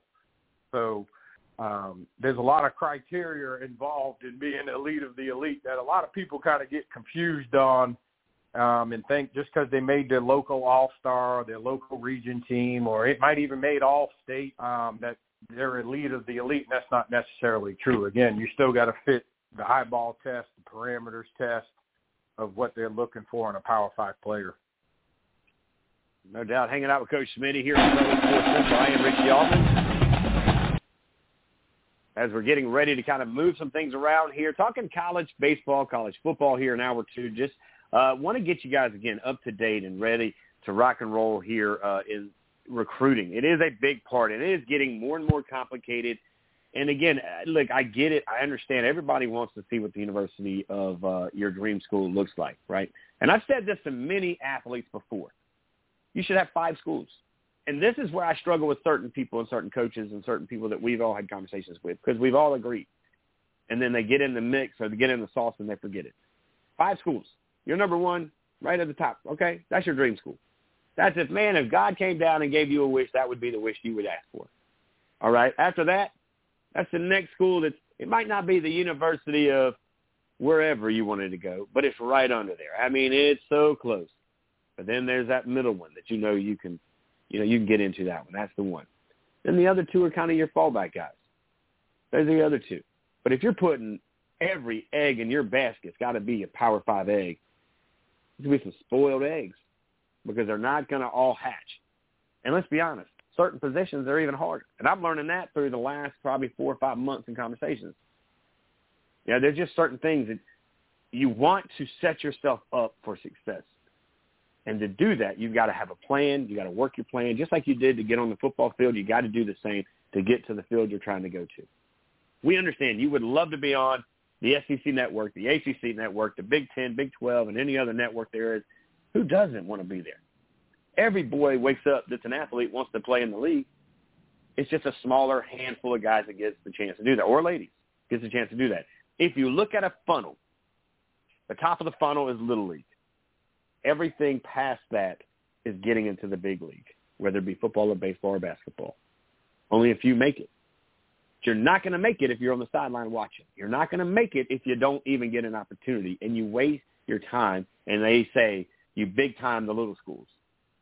They're not going to take you. I have seen a guy in this area a few years ago did not get an opportunity because he was, and he might not be wrong. I'm not saying he's wrong, but he didn't take a chance and go and see smaller schools. He said, I'm going to do it later. And then later became never. Because just like the big schools, well, they got a quota of numbers that they're going to hit too. And sooner or later, that's just where it's going to happen. And they're going to be out of scholarships, out of opportunities. And all of a sudden, you just road trip yourself out of an opportunity. My suggestion is, And I love seeing camps happen again because, Coach Smitty, COVID season, man, we didn't see these things. And that's where, of course, you know, you had all these pop-up camps coming up. We went to Charlotte and covered one a couple of times for those guys up there that did a great job. We did one in Columbia, went one to Atlanta, where we took some kids and put them in hotels and paid for their way. We really did as much as we could because we understand they needed to be seen. But at least now you're seeing college campuses open up. Don't take your kid to a college campus unless there's multiple schools at this camp. In other words, like you, Coach Smitty, y'all went to Duke and there were 4 or 5 other schools in the house. Give your kid a chance. If you get offered by Duke, that's great. But you're giving your kid a chance to see 4 or 5 other levels of what may or may not be. Because you can't play again if you don't get another opportunity, correct? Correct. And again, you got to have a targeted plan in this recruiting deal. So you mentioned a lot of great points, but they also got to remember your smaller schools are great opportunities. South Carolina State, for instance, we talked about Shaq Davis earlier on the show, and he's just one of many former Bulldogs who have made it to the pros. Matter of fact, they have more NFL Hall of Famers than any school in our state at South Carolina State. So, for instance, I know my team, they're going to be at South Carolina State's camp. They're going to go to the Citadel camp. They're going to go to Newberry's camp. We're going to go to UNC Pembroke Satellite Camp at Somerville High School. Because, again, now I'm hitting every level possible for my guys. And, like I said, we already attended Duke. So we got our Power 5 out of the way. There were other schools there as well, North Carolina Central and others.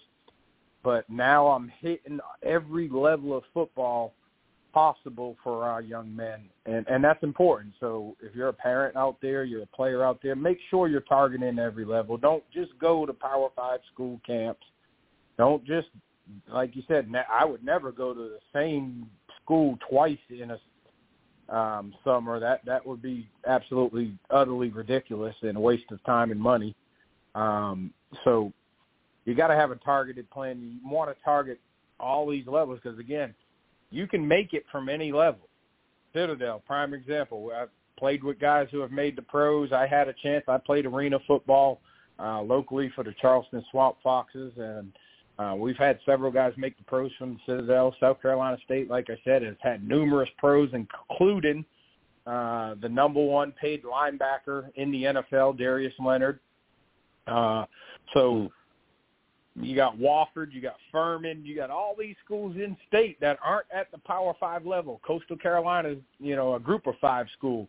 That's another opportunity for you. So you Limestones, your Andersons, all those, your Erskines, make sure you're hitting one of their camps as well. And that way, Benedict College, like I said, Benedict just had a great camp, a MEAC camp / SEAC camp for HBCUs. It was a HBCU mega camp, so that was a great opportunity, again, get in front of 30 different lower-level schools. And, again, those schools have put out plenty of professional football players if that's your goal. If your goal, again, is just to get a college scholarship, well, again, that would kind of let you know where you're at when you go to one of those camps. So, again, targeted plan is the best way to go. You got to target all levels. Don't get caught up in the Power 5 industry and think that that's the only way to do it. That's often, again, a disastrous plan for most kids. That it's not going to benefit you one way, shape, or form. Again, if you're good enough to play for Power 5, they'll find you.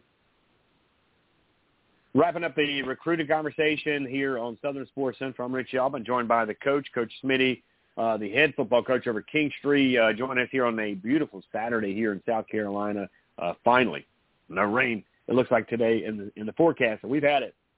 Seems like it's rained every day for the last 2 weeks, if not 3. That with being said, we're going to take a break. We come back. Coach, let's talk a little bit about college football and where the SEC now seems to be going in 2024 as they bring in the likes of Texas and Oklahoma. The Gamecocks have gotten their new schedule, and, boy, it's a brutal little schedule. I can tell you they pick up about everybody out of the West, it seems like. They pick up the A&Ms, they pick up the Alabamas, they pick up the Oklahomas, and a few more from that side of the map as well. Of course, we'll look at some of the other ones. We'll also talk about, when we come back, the ACC and the conversations that some of those schools that are looking to maybe exit stage left as well. If you want to join us, talk some high school football, some college football, whatever's on your mind, we'll open it up for you. We'd love to hear from you for the next, we'll say 45 minutes before we get off the air.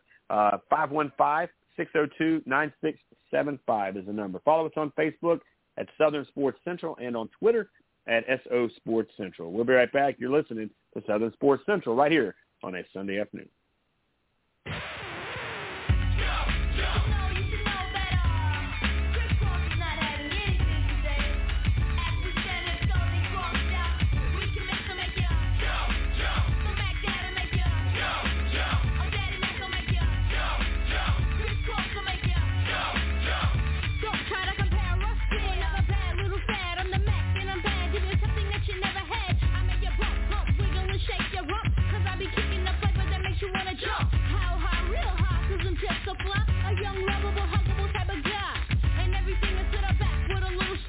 Inside out is wicked whack. I come stomping with something pumping to keep you jumping. R&B, rapping, bull crap is what I'm dumping. Ain't nothing stuck about crisscross, we all at. So when they ask, do they rock, they believe it.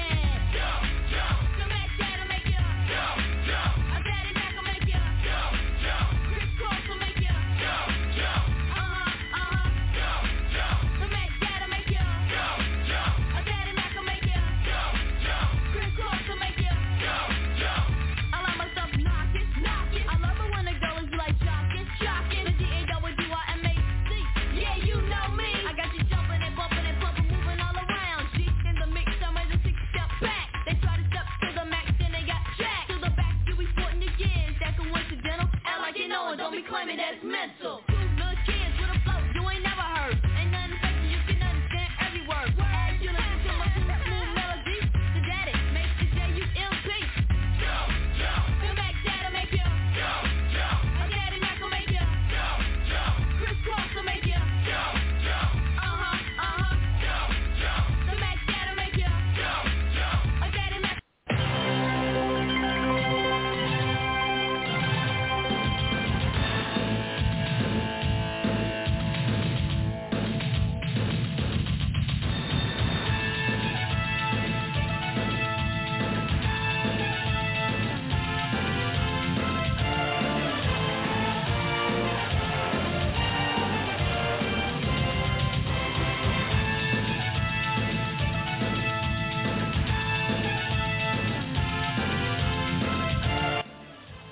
Welcome back, everybody. I'm Richie Altman alongside Coach Smitty, the head football coach over there, hanging out with us from Kingstree. He's one of our family members that we bring in from time to time. He'll be a little bit more of a household voice that you'll hear on the show going forward, definitely during the summertime as we talk high school football, college and high school sports around the corner here.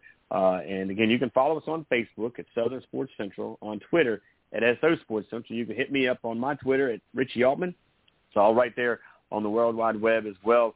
Again, you want to call in for the rest of the 30-minute show, you can do that by calling 515-602-9675. Again, it's 515-602-9675 is the number to call in to talk a little bit of sports with us here for the rest of the day, as it is a beautiful Saturday. I said Sunday going off the air, Coach, and, again, originally we were thinking Sundays.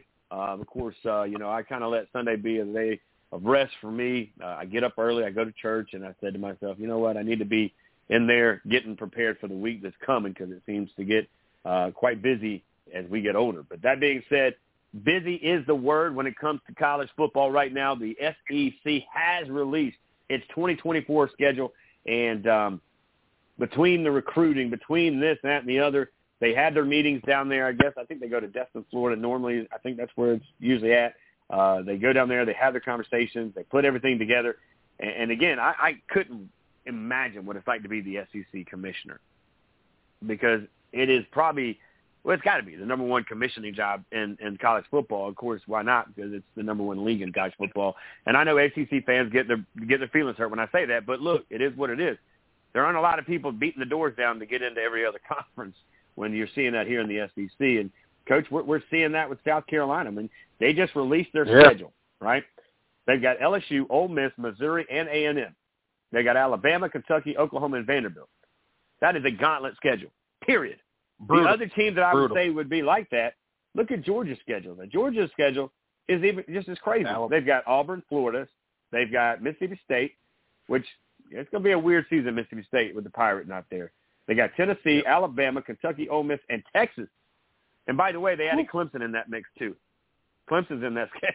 So you want to be the best, you play the best, you beat the best, and that's what Kirby Smart's doing. But I would honestly say those two teams are loaded with a very tough schedule. And I mean, I was at work yesterday, and somebody looked at me and honestly said, man, I feel bad because before I thought South Carolina had a chance to win the SEC and at least be in the game. Now I don't think they do. And I'm thinking, well, then, I mean, we don't deserve to be in it. I mean, let's be honest. I want to get past that level of every once in a while we make it into the SEC championship game. No, I want it to be every year. And some people sit at home and chuckle and laugh. But, Georgia wasn't always in the SEC championship game. Florida's not always in the SEC championship game. Tennessee's not always in it, right? You have to do the right things to get the right outcomes. And I think Shane Beamer, going back to the transfer portal, has utilized that transfer portal as a business tool belt and has used that to bring in his quarterback and a handful of other great ball players to now have a foundation to recruit the kids that he's recruiting, and he's winning the recruiting battle. Now, I will give the Tigers a lot of credit in Clemson. What a great week they just had. I mean, that might have been the best week they've had since I don't remember when, because they had a lot of kids committing. Can't help that. I get that. But South Carolina, I feel like this is a good thing, though, because there was a time that the Steve Spurrier days when we played Alabama, and I'm a Gamecock. Nobody thought we were going to beat Alabama that night. But a lot of Gamecock fans had that feeling. And then Garcia did more than a feeling. He put it on them and won that game. And, of course, we also ended up, doing a lot of other great things that year. But it starts somewhere. But when you look at these schedules, Coach Smitty, and, again, I don't know, and I'm trying to find out, are they just going to take the number 1 and the number 2 out of the SEC as a whole? Because there's not an East and a West anymore. I think it's just kind of throwing everybody in that conversation of the league, right? Right. The SEC championship game will be the top 2 teams left by record in the SEC. So, obviously, that's going to be a huge battle to see who gets those top 2s, because I'm assuming that means for the playoffs, those 2 would automatically be in the NCAA college football playoff, whether they win or lose in the SEC championship game.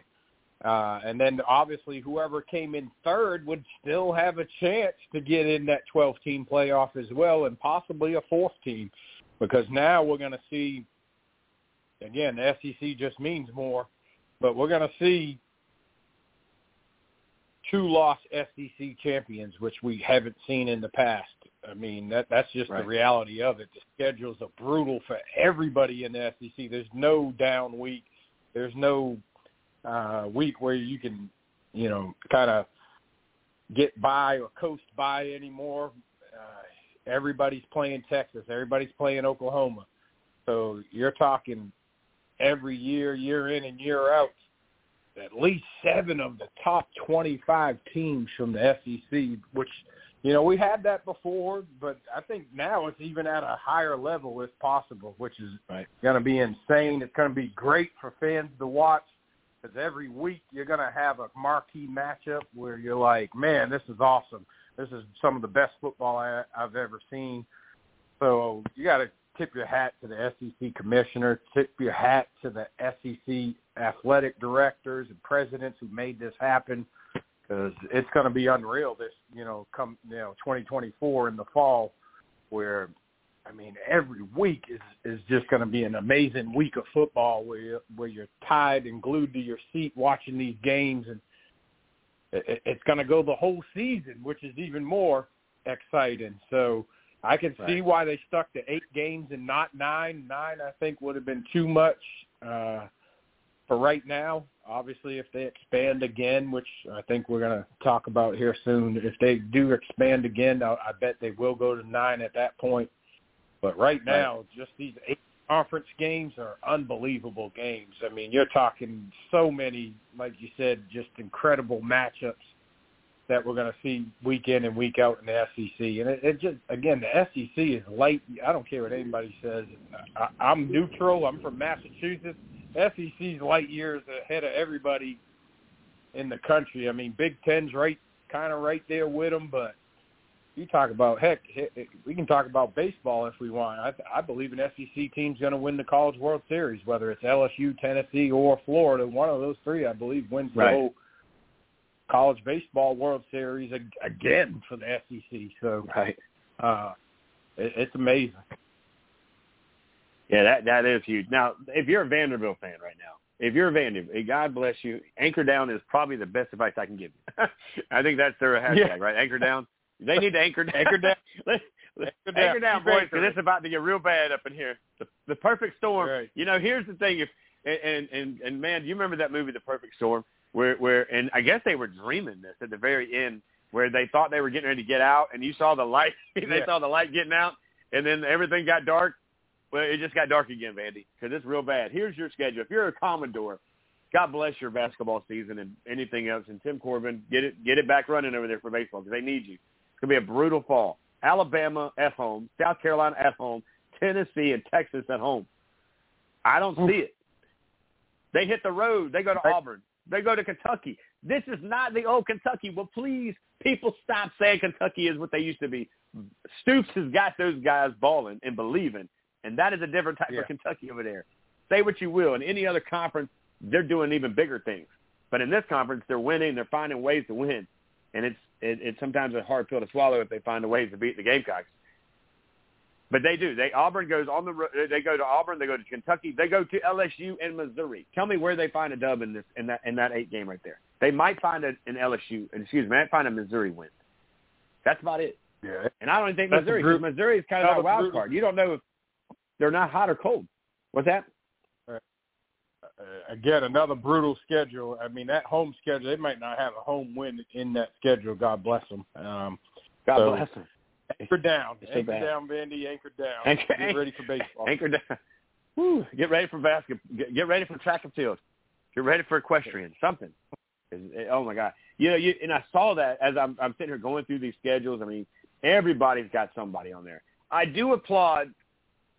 I'm glad to see A&M and Texas playing again. I think the football world, that's the one thing they got right in all this crap that we haven't got right. That's the one thing they got right. Yeah, they do. Which kind of gets me into this whole, you talk about, expanding the SEC and will they expand? Well, let's look at the ACC. There are multiple teams within the ACC that are looking at leaving. Clemson, Florida State, North Carolina. When I saw North Carolina on that list, I thought to myself, if they don't find another commissioner or or do something, then they're going to be problems because that is a blue blood part of the conversation. Now, I'm the guy, and I know everybody's Clemson fans like to look at me and say, well, y'all don't want us in. I want you in. I would love to see Clemson in the SEC. I'd love to see Florida State, Miami. I'd love to see Georgia Tech. Okay? If we got Oklahoma, we need Oklahoma State. If we got Kentucky, we need Louisville. And then, hey, let's get a little bit crazier. Let's bring in that Georgia Tech for Georgia. Let's go to North Carolina, and let's bring in North Carolina State, Duke, and University of North Carolina. All three schools. Give me all three right now. Let me have them. All right? Because why? Because basketball is Duke and North Carolina. Football is NC State and North Carolina.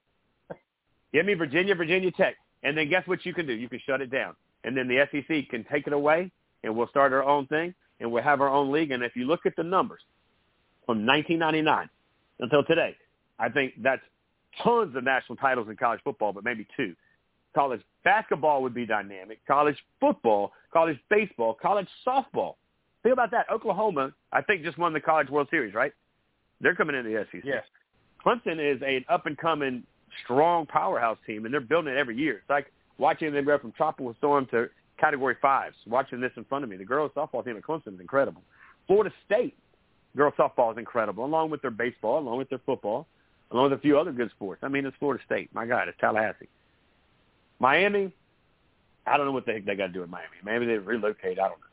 But it's still Miami, right? You still got to have them around. So it's just one of those things that I wonder how long can the ACC survive if Clemson and these teams leave? And I don't want to see. What I don't want to see is what I saw West Virginia do, going to the Big 12. I just didn't want to see it. It's just weird. It's kind of weird to me. And it makes sense for Oklahoma in Texas because Texas A&M is already in the SEC, right? So you have that pocket of the way the map is working out.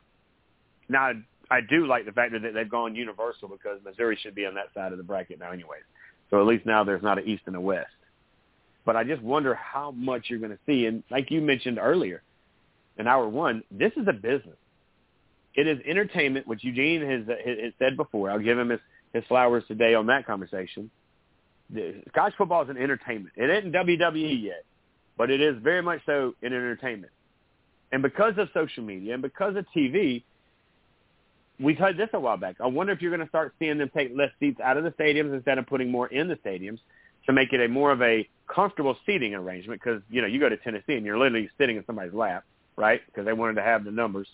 But now people go home and you can stay at home and you can grill out and you can watch just as much. Heck, you don't have to get up too far to go to the bathroom, so on and so forth. So now you make the stadiums more comfortable for those who want to go to the games every day. I'll be honest with you, man. Eugene and I were talking about this. I mean, they're always going to invite these recruits to come back for game day experiences, and one game day is enough for me. Even when you get recruited by South Carolina back in the 90s, they used to walk you across the field. Now they kind of give you this whole moment, which I think they changed that from the last time I took some kids up to Columbia, where you got off the bus and you walk in the line, and man, you almost feel like you're part of the team, dude. It was pretty impressive. I enjoyed it very much, and it's hard not to. That's when you want to ask the kid right then and there to commit to you, by the way, which I think colleges have done a good job figuring out what makes these kids tick. But I would rather sit at home any day of the week, man. I mean, going to Columbia or going to Clemson or going to anywhere and sitting, that's cool, but it gets hot or it's just not, I don't know, man. Maybe it's my age in me, brother, but getting up and having to go find something to go eat and you got to go to the bat. Look, I can do all that right here. And then when the game's over, guess what I can do? I can either go in there and go to bed, or I can get my car and go down the road and go do something else, or I can turn to another game and keep it moving. Do you think you start to see college stadiums open up seatings more to make it more comfortable, to have some armrests, to give some people some room? For sure. We've seen that the last 3-4 years now where they're putting in light shows. They're making it more of a concert atmosphere than a football game day atmosphere, if that makes sense. So they got the light shows now. They got the fireworks shows. They got everything that you would go, like, for instance, if I'm going to Disney World at night, that I would expect to see. Why? Because, again, they noticed they were competing and they were, kind of dropping off attendance-wise. They're competing with that person our age, staying at home, wanting to kick back, relax, watch 4 or 5 games at once, and having a comfortable atmosphere. So now they're downsizing a little bit, and like I said, adding all those extras in now where you got the light show, you got the fireworks, you got a little bit of concert beer going. So they're trying to compete entertainment-wise, and I think you see that further enhanced here in the next 5 years. You've seen a bunch of teams recently announce, $300 million renovations to stadiums. How about that? Back in the day, you talk about building a stadium for about $20 million. Now all of a sudden they're doing just renovations for $300 million. So that tells you where they're headed. They're trying to make it as much of a home type environment / entertainment environment as possible. They're adding more of the luxury box / kitchenettes where people can eat, they can hang out, they can drink, they can, have a little pavilion they can walk out on it if they want to see the game kind of outside and still feel the crowd. But again, it's catering towards that. And that's the thing too, is that, back in the day, when you recruited, that was always, well, they've got better facilities now. Now everybody's got great facilities. Even, Vanderbilt, we talked about their schedule and anchoring down, but they've got some facilities, man. Everybody's got, that whole light show. Everybody's got those 5-star locker rooms and the waterfalls and the sound effects, all the things that comes with it. Question is, there's only so much room to fit on that roster. And that kind of goes back to the recruiting thing that we talk about. But I'm just curious to see where college football is in 5 years. In 5 years from now, did we think college football was going to be where it is right now? I didn't. I had no idea that a college athlete would get an NIL deal and make more money than high school coaches are making out here. Then maybe possibly some of the other coaches. I don't know if they're making any more than. Well, they might be, Coach Smitty. They might be making more than some of the college coaches out here. I mean, there's some guys out here making some change. But my question and my concerns, and you and I talked about this off the air, and that is, what happens to these kids mentally when they don't get drafted because of an injury or something happens? All the money they made. That's right. Hey, when that final song is played and you ain't got to go home but you can't stay here is in the background. Who's going to be there to mentally make sure these young men and women are okay? Because these guys are getting paid. I'm going to be honest with you. There ain't no such thing as shoebox money, sir. No, sir. It's real money, right now money, cash at me money. Put it in my bank money. You know, you don't have to put it in a shoebox and put it on the doorstep money. You know what I'm saying? You don't look under your bed and there it is. It's real. Right. And that's my concern. It is a big concern because these kids now, I don't think they're built differently because I think a kid is a kid is a kid. And I've got, I've got a young adult with a baby and so my granddaughter, and I got my son that's 20. But then I have my 15 getting ready to be 16-year-old, my 12 getting ready to be 13-year-old. And let's be honest, that first group, they saw different things than the second group has seen. Well, same goes as athletes, right? They're facing different things. And, when you hear commercials on the radio talk about if you're struggling with depression because of social media and bullying, I never thought I would hear such a thing. Like if you're allowing somebody to talk crap about you through social media and you're believing it or it's bothering you, then cut it off.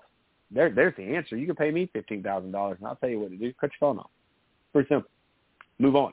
I mean, don't answer to nobody you're not. But these kids, they are a little different. Frank Martin, I do believe a lot of what he said when he said coaches, he told the people, parents, kids haven't changed. The players, haven't changed. It's the parents. And I agree with some of that. I don't know if I buy into it as much as I used to. I used to be a big fan of it.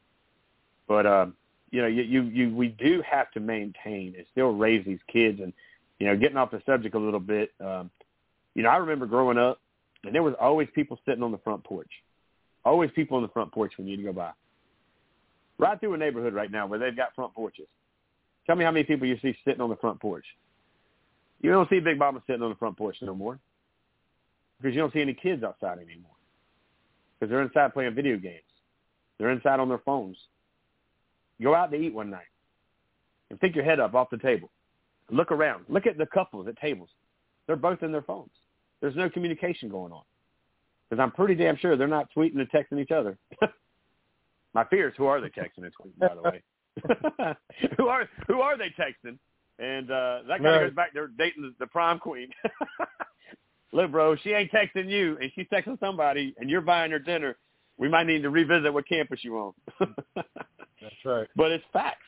I mean, it's facts. And, I mean, we have become so reliant on these things that are handed in our phone, in our hands. I mean, I do want to go back to my third-grade teacher that told me I need to learn mathematics because I won't have a calculator forever. She lied. I have a smartphone. Yeah. Well, she didn't. Definitely I do have a calculator. Yeah. I don't really need to learn with whatever numbers for my little gold stars and my pizza on Fridays. How you like them apples. But, you just kind of look at some of the things that you see now that you didn't see then, and it is a shame because I feel like while some things have changed for the better, some things have changed for the not so good, man. And, again, we are that type of radio show that we're going to hit you where the moment's at, right? We're going to live in the moment here on the radio, and you see so many changes, and I don't think everything changing in college football is good. I don't know if I'm 100% buying in right now with everything's happening for the better part of taking away rivalries. That's what I said. I think bringing back A&M and bringing back Texas rivalry, that's huge. I never want to not see Michigan and Ohio State. I'm not a Buckeye fan. I don't hide it. I don't even think Buckeye fans are Buckeye fans. I mean, even if you are a Buckeye fan, you don't want to live in Ohio, which, I mean, that's another conversation. But I don't ever want to see Michigan not play Ohio State. I don't want to never see Notre Dame not play Southern Cal. I don't want to never see South Carolina not play Clemson. There's rivalries, Florida State. The only thing I really miss is hearing Keith Jackson. He was one of the greatest play-by-play guys, commentators in the business, and one of the main reasons I even got into doing it on Friday nights myself. Oh, Nelly, the Buckeyes. Yeah, I mean, he had it, man. He had that it factor. Who was your guy? Did you have a guy? I mean, was that your guy? I mean, that was one of the main reasons I even got into this business. Yeah, Keith Jackson was one of them. So I remember those days vividly. Yeah. I mean, even look at Eli Gold. Eli Gold's the voice of Alabama, right? I mean, Eli Gold's the guy who you hear with the Crimson Tide. I mean, there's just certain voices that you hear. You know, when Coach, I'll tell you what, when College Game Day, when Coach finally isn't on College Game Day no more, it's going to be a whole different vibe. I know he's only sporadically on College Game Day right now because of his health is just up and down. And I applaud Herb Street for what he's doing to try to, you know, I mean, he treats him he treats him like us as dad, you know. But you can see he's kind of getting at it. Dick Vitale, you know, he's another name. You know, there's certain names and guys, and, you know, it breaks my heart, you know. Vince Scully of the Dodgers, when he passed away. Man, that was like a piece of why I do what I do here on this show. So I'm going to tell you this, enjoy the moments you're in, because these moments, athletes, listen to me, full circle here. That's how this works. Enjoy the moment you're in. Go to every campus that you can, I understand, but go where you can grow. I cannot press it enough to you. It's cool to be standing on the sideline in a uniform with a Power 5 jersey on, but if you ain't playing, who gives a damn? Are you there to play football, or are you there to watch football? Because if you're there to watch football, go sit in the stands beside some pretty girl. If you're there to play football, go get on the right field where they can show you, and you can do like my guy, Mr. Anderson, who balled out at Stratford, who went to Newberry, and I'm sure was told by people he'd never play at South Carolina, but those who knew him, like myself and others, his brother was one of the fastest dudes I've ever seen run a football at Somerville High School. And that dude is balling out in the weight room. I know it's going to go on the football field. He's one of the strongest dudes out there, man. He loves his community. He loves his family. He loves the youth. He is that guy. He will be on this show very, very soon because I'm about believers. But it doesn't mean you start somewhere, you finish there. I told somebody at a job one time, man, it don't matter where I start. It matters where I finish. And that's the bottom line. And, again, you know, it all comes full circles here. We want to educate you. We want to entertain you. We do a little sarcasm along the way, guys, for 2 hours or 3 hours, whatever we do. But we're not doing you any justice by telling you guys that, hey, look, everybody deserves to play under those SEC lights, ACC lights, Pac-12, Big 12, whatever. And not everybody gets to be a group of five either, guys. I'm going to be honest with you. Coach Smitty, not everybody's a group of five guy either. You might be good where you at. No. But a group of five ain't that much further below the Power Five. I mean, I don't know if it's that big a jump from some of that, right? Because some of those guys could be in the group of in the Power Five, right? That's right. I mean, they got same dudes as what Power 5 has. They just have less of them. That's right. And who's to say here in the next couple of weeks they're not going to be they're not going to be in the ACC anyways? Because like I told you, you know, there were times where you know, and conferences come and go. Remember the Big East back in your day? There was a conference called the Big East, and that's when Miami and Virginia Tech were ballers, buddy, and they were killing it. Right. Pitt was there, Syracuse was there. Donovan McNabb days, isn't it? Yep. Yeah, Boston College. Boston College was there. Doug Flutie was killing it, and there was other guys. But those things come and they go. But you have to put yourself in an opportunity where you can grow. You have to put yourself in an opportunity where people can see you for what you got going on. And one thing I'll say this before we get off the air in about 5 minutes. I'm cool with you going on trips. I'll support everything, but sometimes you got to see the writing on the wall. Coaches, listen, do your kids a favor. I know you don't want to see them upset and tell them that they can't play at that level, but break their hearts today so you don't have to pick up their hearts tomorrow. Because I'm telling you, there's going to be a lot of kids with some broken hearts here in about another week or two. And Coach Smitty, you know as good as anybody, you and all you coaches around the great state of South Carolina. In another week, these coaches are done with the 2025 class, 24 class, excuse me. 24, yeah. And some of them are already done. And some of them are halfway through the 25 class. Don't put your kids in a situation they don't have a chance to go to the show at the next level. It's all about an opportunity. And you look at it, you put it. Right. Now, Coach, when you start to look at everything and you put this show in perspective, of course, again, we do have the College World Series going on right now. I do want to talk a little bit about that before we get out of here. You know, last night, Virginia gave it everything they got, but the Gators gave it a little bit more, ends up winning 6-5. And by the way, I watched this guy crush the ball over the left field fence.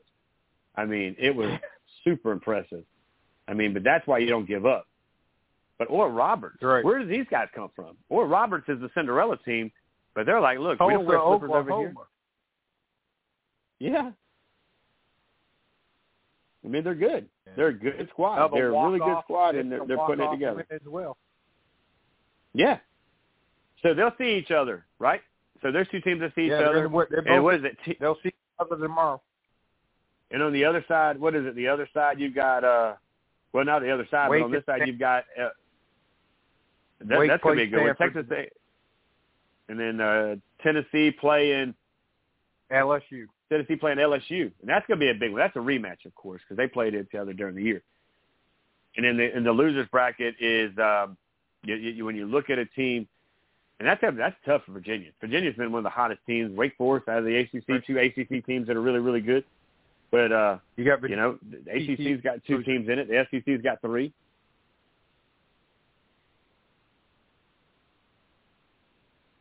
When you look at it, though, Coach, and you kind of put things in perspective with this whole thing, though, I think you look at – and I would like to see at least somebody from the ACC and the SEC in this thing, right? I mean, we're located in the Southeast, and we're going to support our two conferences that are in it. I would love to see either Virginia or Wake Forest or Tennessee or Florida or LSU. Now, there's only 8 teams, so there's only 3 other teams that will or won't find their way in it. So we'll see. Stanford, of course, my heart goes out to that kid from Texas, by the way, that lost the ball in the lights, which that happened in the Clemson game, by the way, a week before, or that week, the week before. Had he caught that ball, Texas is in the World Series, but he lost. Correct.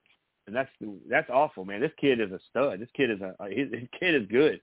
But I guess time will tell how that kind of works itself out for Texas. And again, they're going to be coming to the SEC, so they'll be hanging out here in some more good baseball. I mean, the Big 12's got good baseball too, man. It's down there in that southern part of the state, the country as well.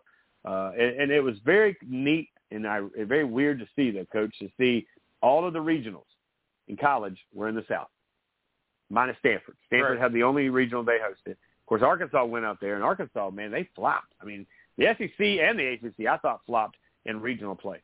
I mean, they both had record numbers in the tournament. Now, of course, South Carolina. Let's tip our cap real quick to the Gamecocks and the Tigers and Coastal. Start with Coastal, hosted a regional, ran into a buzzsaw against Duke. Things happened. They were over there balling on the beach, just didn't have enough to finish it. Good job there, though, getting in and hosting. I thought that's always a plus. That's a step up for the Tigers. I mean, new coach comes back after being a grad assistant coach, I believe. He was at Michigan, comes back. Started off kind of struggling a bit, but they weren't his guys. Figured out what his guys do, what they're about. Saw some really great local talent from our area go up there and ball out. And, they weren't able to get through. Tennessee, I mean, Tennessee's kind of got their number right now in sports. It's one of those it's a new rivalry, I guess, that Orange Crush between the two of them. But they hosted, right? And they haven't been in the tournament in a while neither. So they hosted. In South Carolina, everybody thought they were done. Started off one of the hottest teams. That's Clemson finished one of the hottest teams. They finished kind of sluggish, but then found a way to host. They won their region, head down to Florida, and the bats got cold. I mean, ice cold. That rain came in, started them about an hour and a half late, and they never got hot again. Cole Messina, local guy from right here where the studio's at. He's another Somerville guy.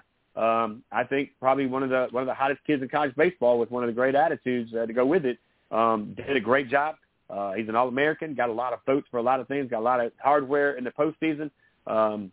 But the one he wanted was a team trophy, and his attitude it shows that he is, without a doubt, coming back, looking forward to having another good year. Know that kid personally as well and his family, and I can't even talk more. This kid is a 5-star dude off the field, so not surprised what I see on the field. So that being said, Coach, we'll see what college looks like. We're going to go back to you live next Saturday again. We'll stay on the Saturday morning routine from 11 to 1 for a while until we get a little closer to the football season. Then we'll reevaluate the situation. I want to get some kids in here. I am working and partnering up with the guys from 4th and Inches. They are a great group of guys. They need some coverage down here in the Low Country, so I told them I would jump on their team as well. So they're jumping on ours. We're jumping on theirs. We've got some sponsors coming on board. Stay tuned to that. I got a real big sponsor coming on, and this is going to be a very impressive addition to the show. But we're going to be doing some things with them, as well as we're going to be doing Third Thursdays over at Somerville. Third Thursdays they go to the park, shut it down. We'll hang out. We'll put out some stuff with a banner and do a show or two, or at least do some advertisement and some conversations, guys. Coach Smitty, man, appreciate you, buddy. Always a pleasure talking to you. I'm going to catch up with you off the air. But good 2 hours of good radio, man. We're getting back into it. It's been a while, but I think the more we do, the more we'll get. Next week, I know we'll have Kevin Bilodeau back. Reginald Walker Jr. will be with us. You'll be with us. Maybe Eugene will join us. And I do think maybe T.J. Hopkins, Shaq Davis joins us as well, and a few others may hop in here with us in the room as well, buddy. Appreciate you, Coach. Always a pleasure having you with me, buddy. We appreciate everything Southern Sports Central does for local sports in general, state sports in general. It's a blessing for sure for these young men and women across the state to get that kind of coverage. Well, without you guys, man, we wouldn't have an opportunity. We do want to thank the South Carolina Coaches Association for welcoming their arms around us. Of course, the South Carolina High School League. Maybe, Coach, we get the Commissioner, Jerome, in here one more time, talk to him about that, and we will open the doors, the mics, and the room for college coaches as well. So we're going to have those guys come on here as the summertime kind of gets through. We'll have them, and then, of course, high school coaches and players will be jumping in with us during the summer. So enjoy the day, enjoy the weekend. Happy Father's Day to all you dads out there. For some of you new dads, welcome to the club. For some of you guys that are waiting for those babies to come out here into the world, we say welcome, an early welcome to the fraternity, guys. It is a big job, guys. Anybody, again, be a dad. Don't just be a father. Be a dad. Anybody can be a father, but be a dad. Get out there, be in that child's life, pick them up, take them out. Make a memory, make a moment. Buying them things are great. Anybody can buy them something. But the moments and the memories you make with those guys and girls, those are the moments that you're going to make, guys. And as a father, I'm going to tell you, and a grandfather, I'm going to tell you guys, that comes with a lot of responsibility. And there's some guys out here that will never be, have never been, and might never see the opportunity to be a dad. It is a very much a huge honor to be in this fraternity. So make sure you're doing your part, and I'll do mine. And until next time, guys, God bless. Take care. We'll see you next Saturday right here on Southern Sports Central. Follow us on Twitter at SOS as well as on Facebook. That's Southern Sports Central as well, guys. Take care. God bless. Happy Father's Day.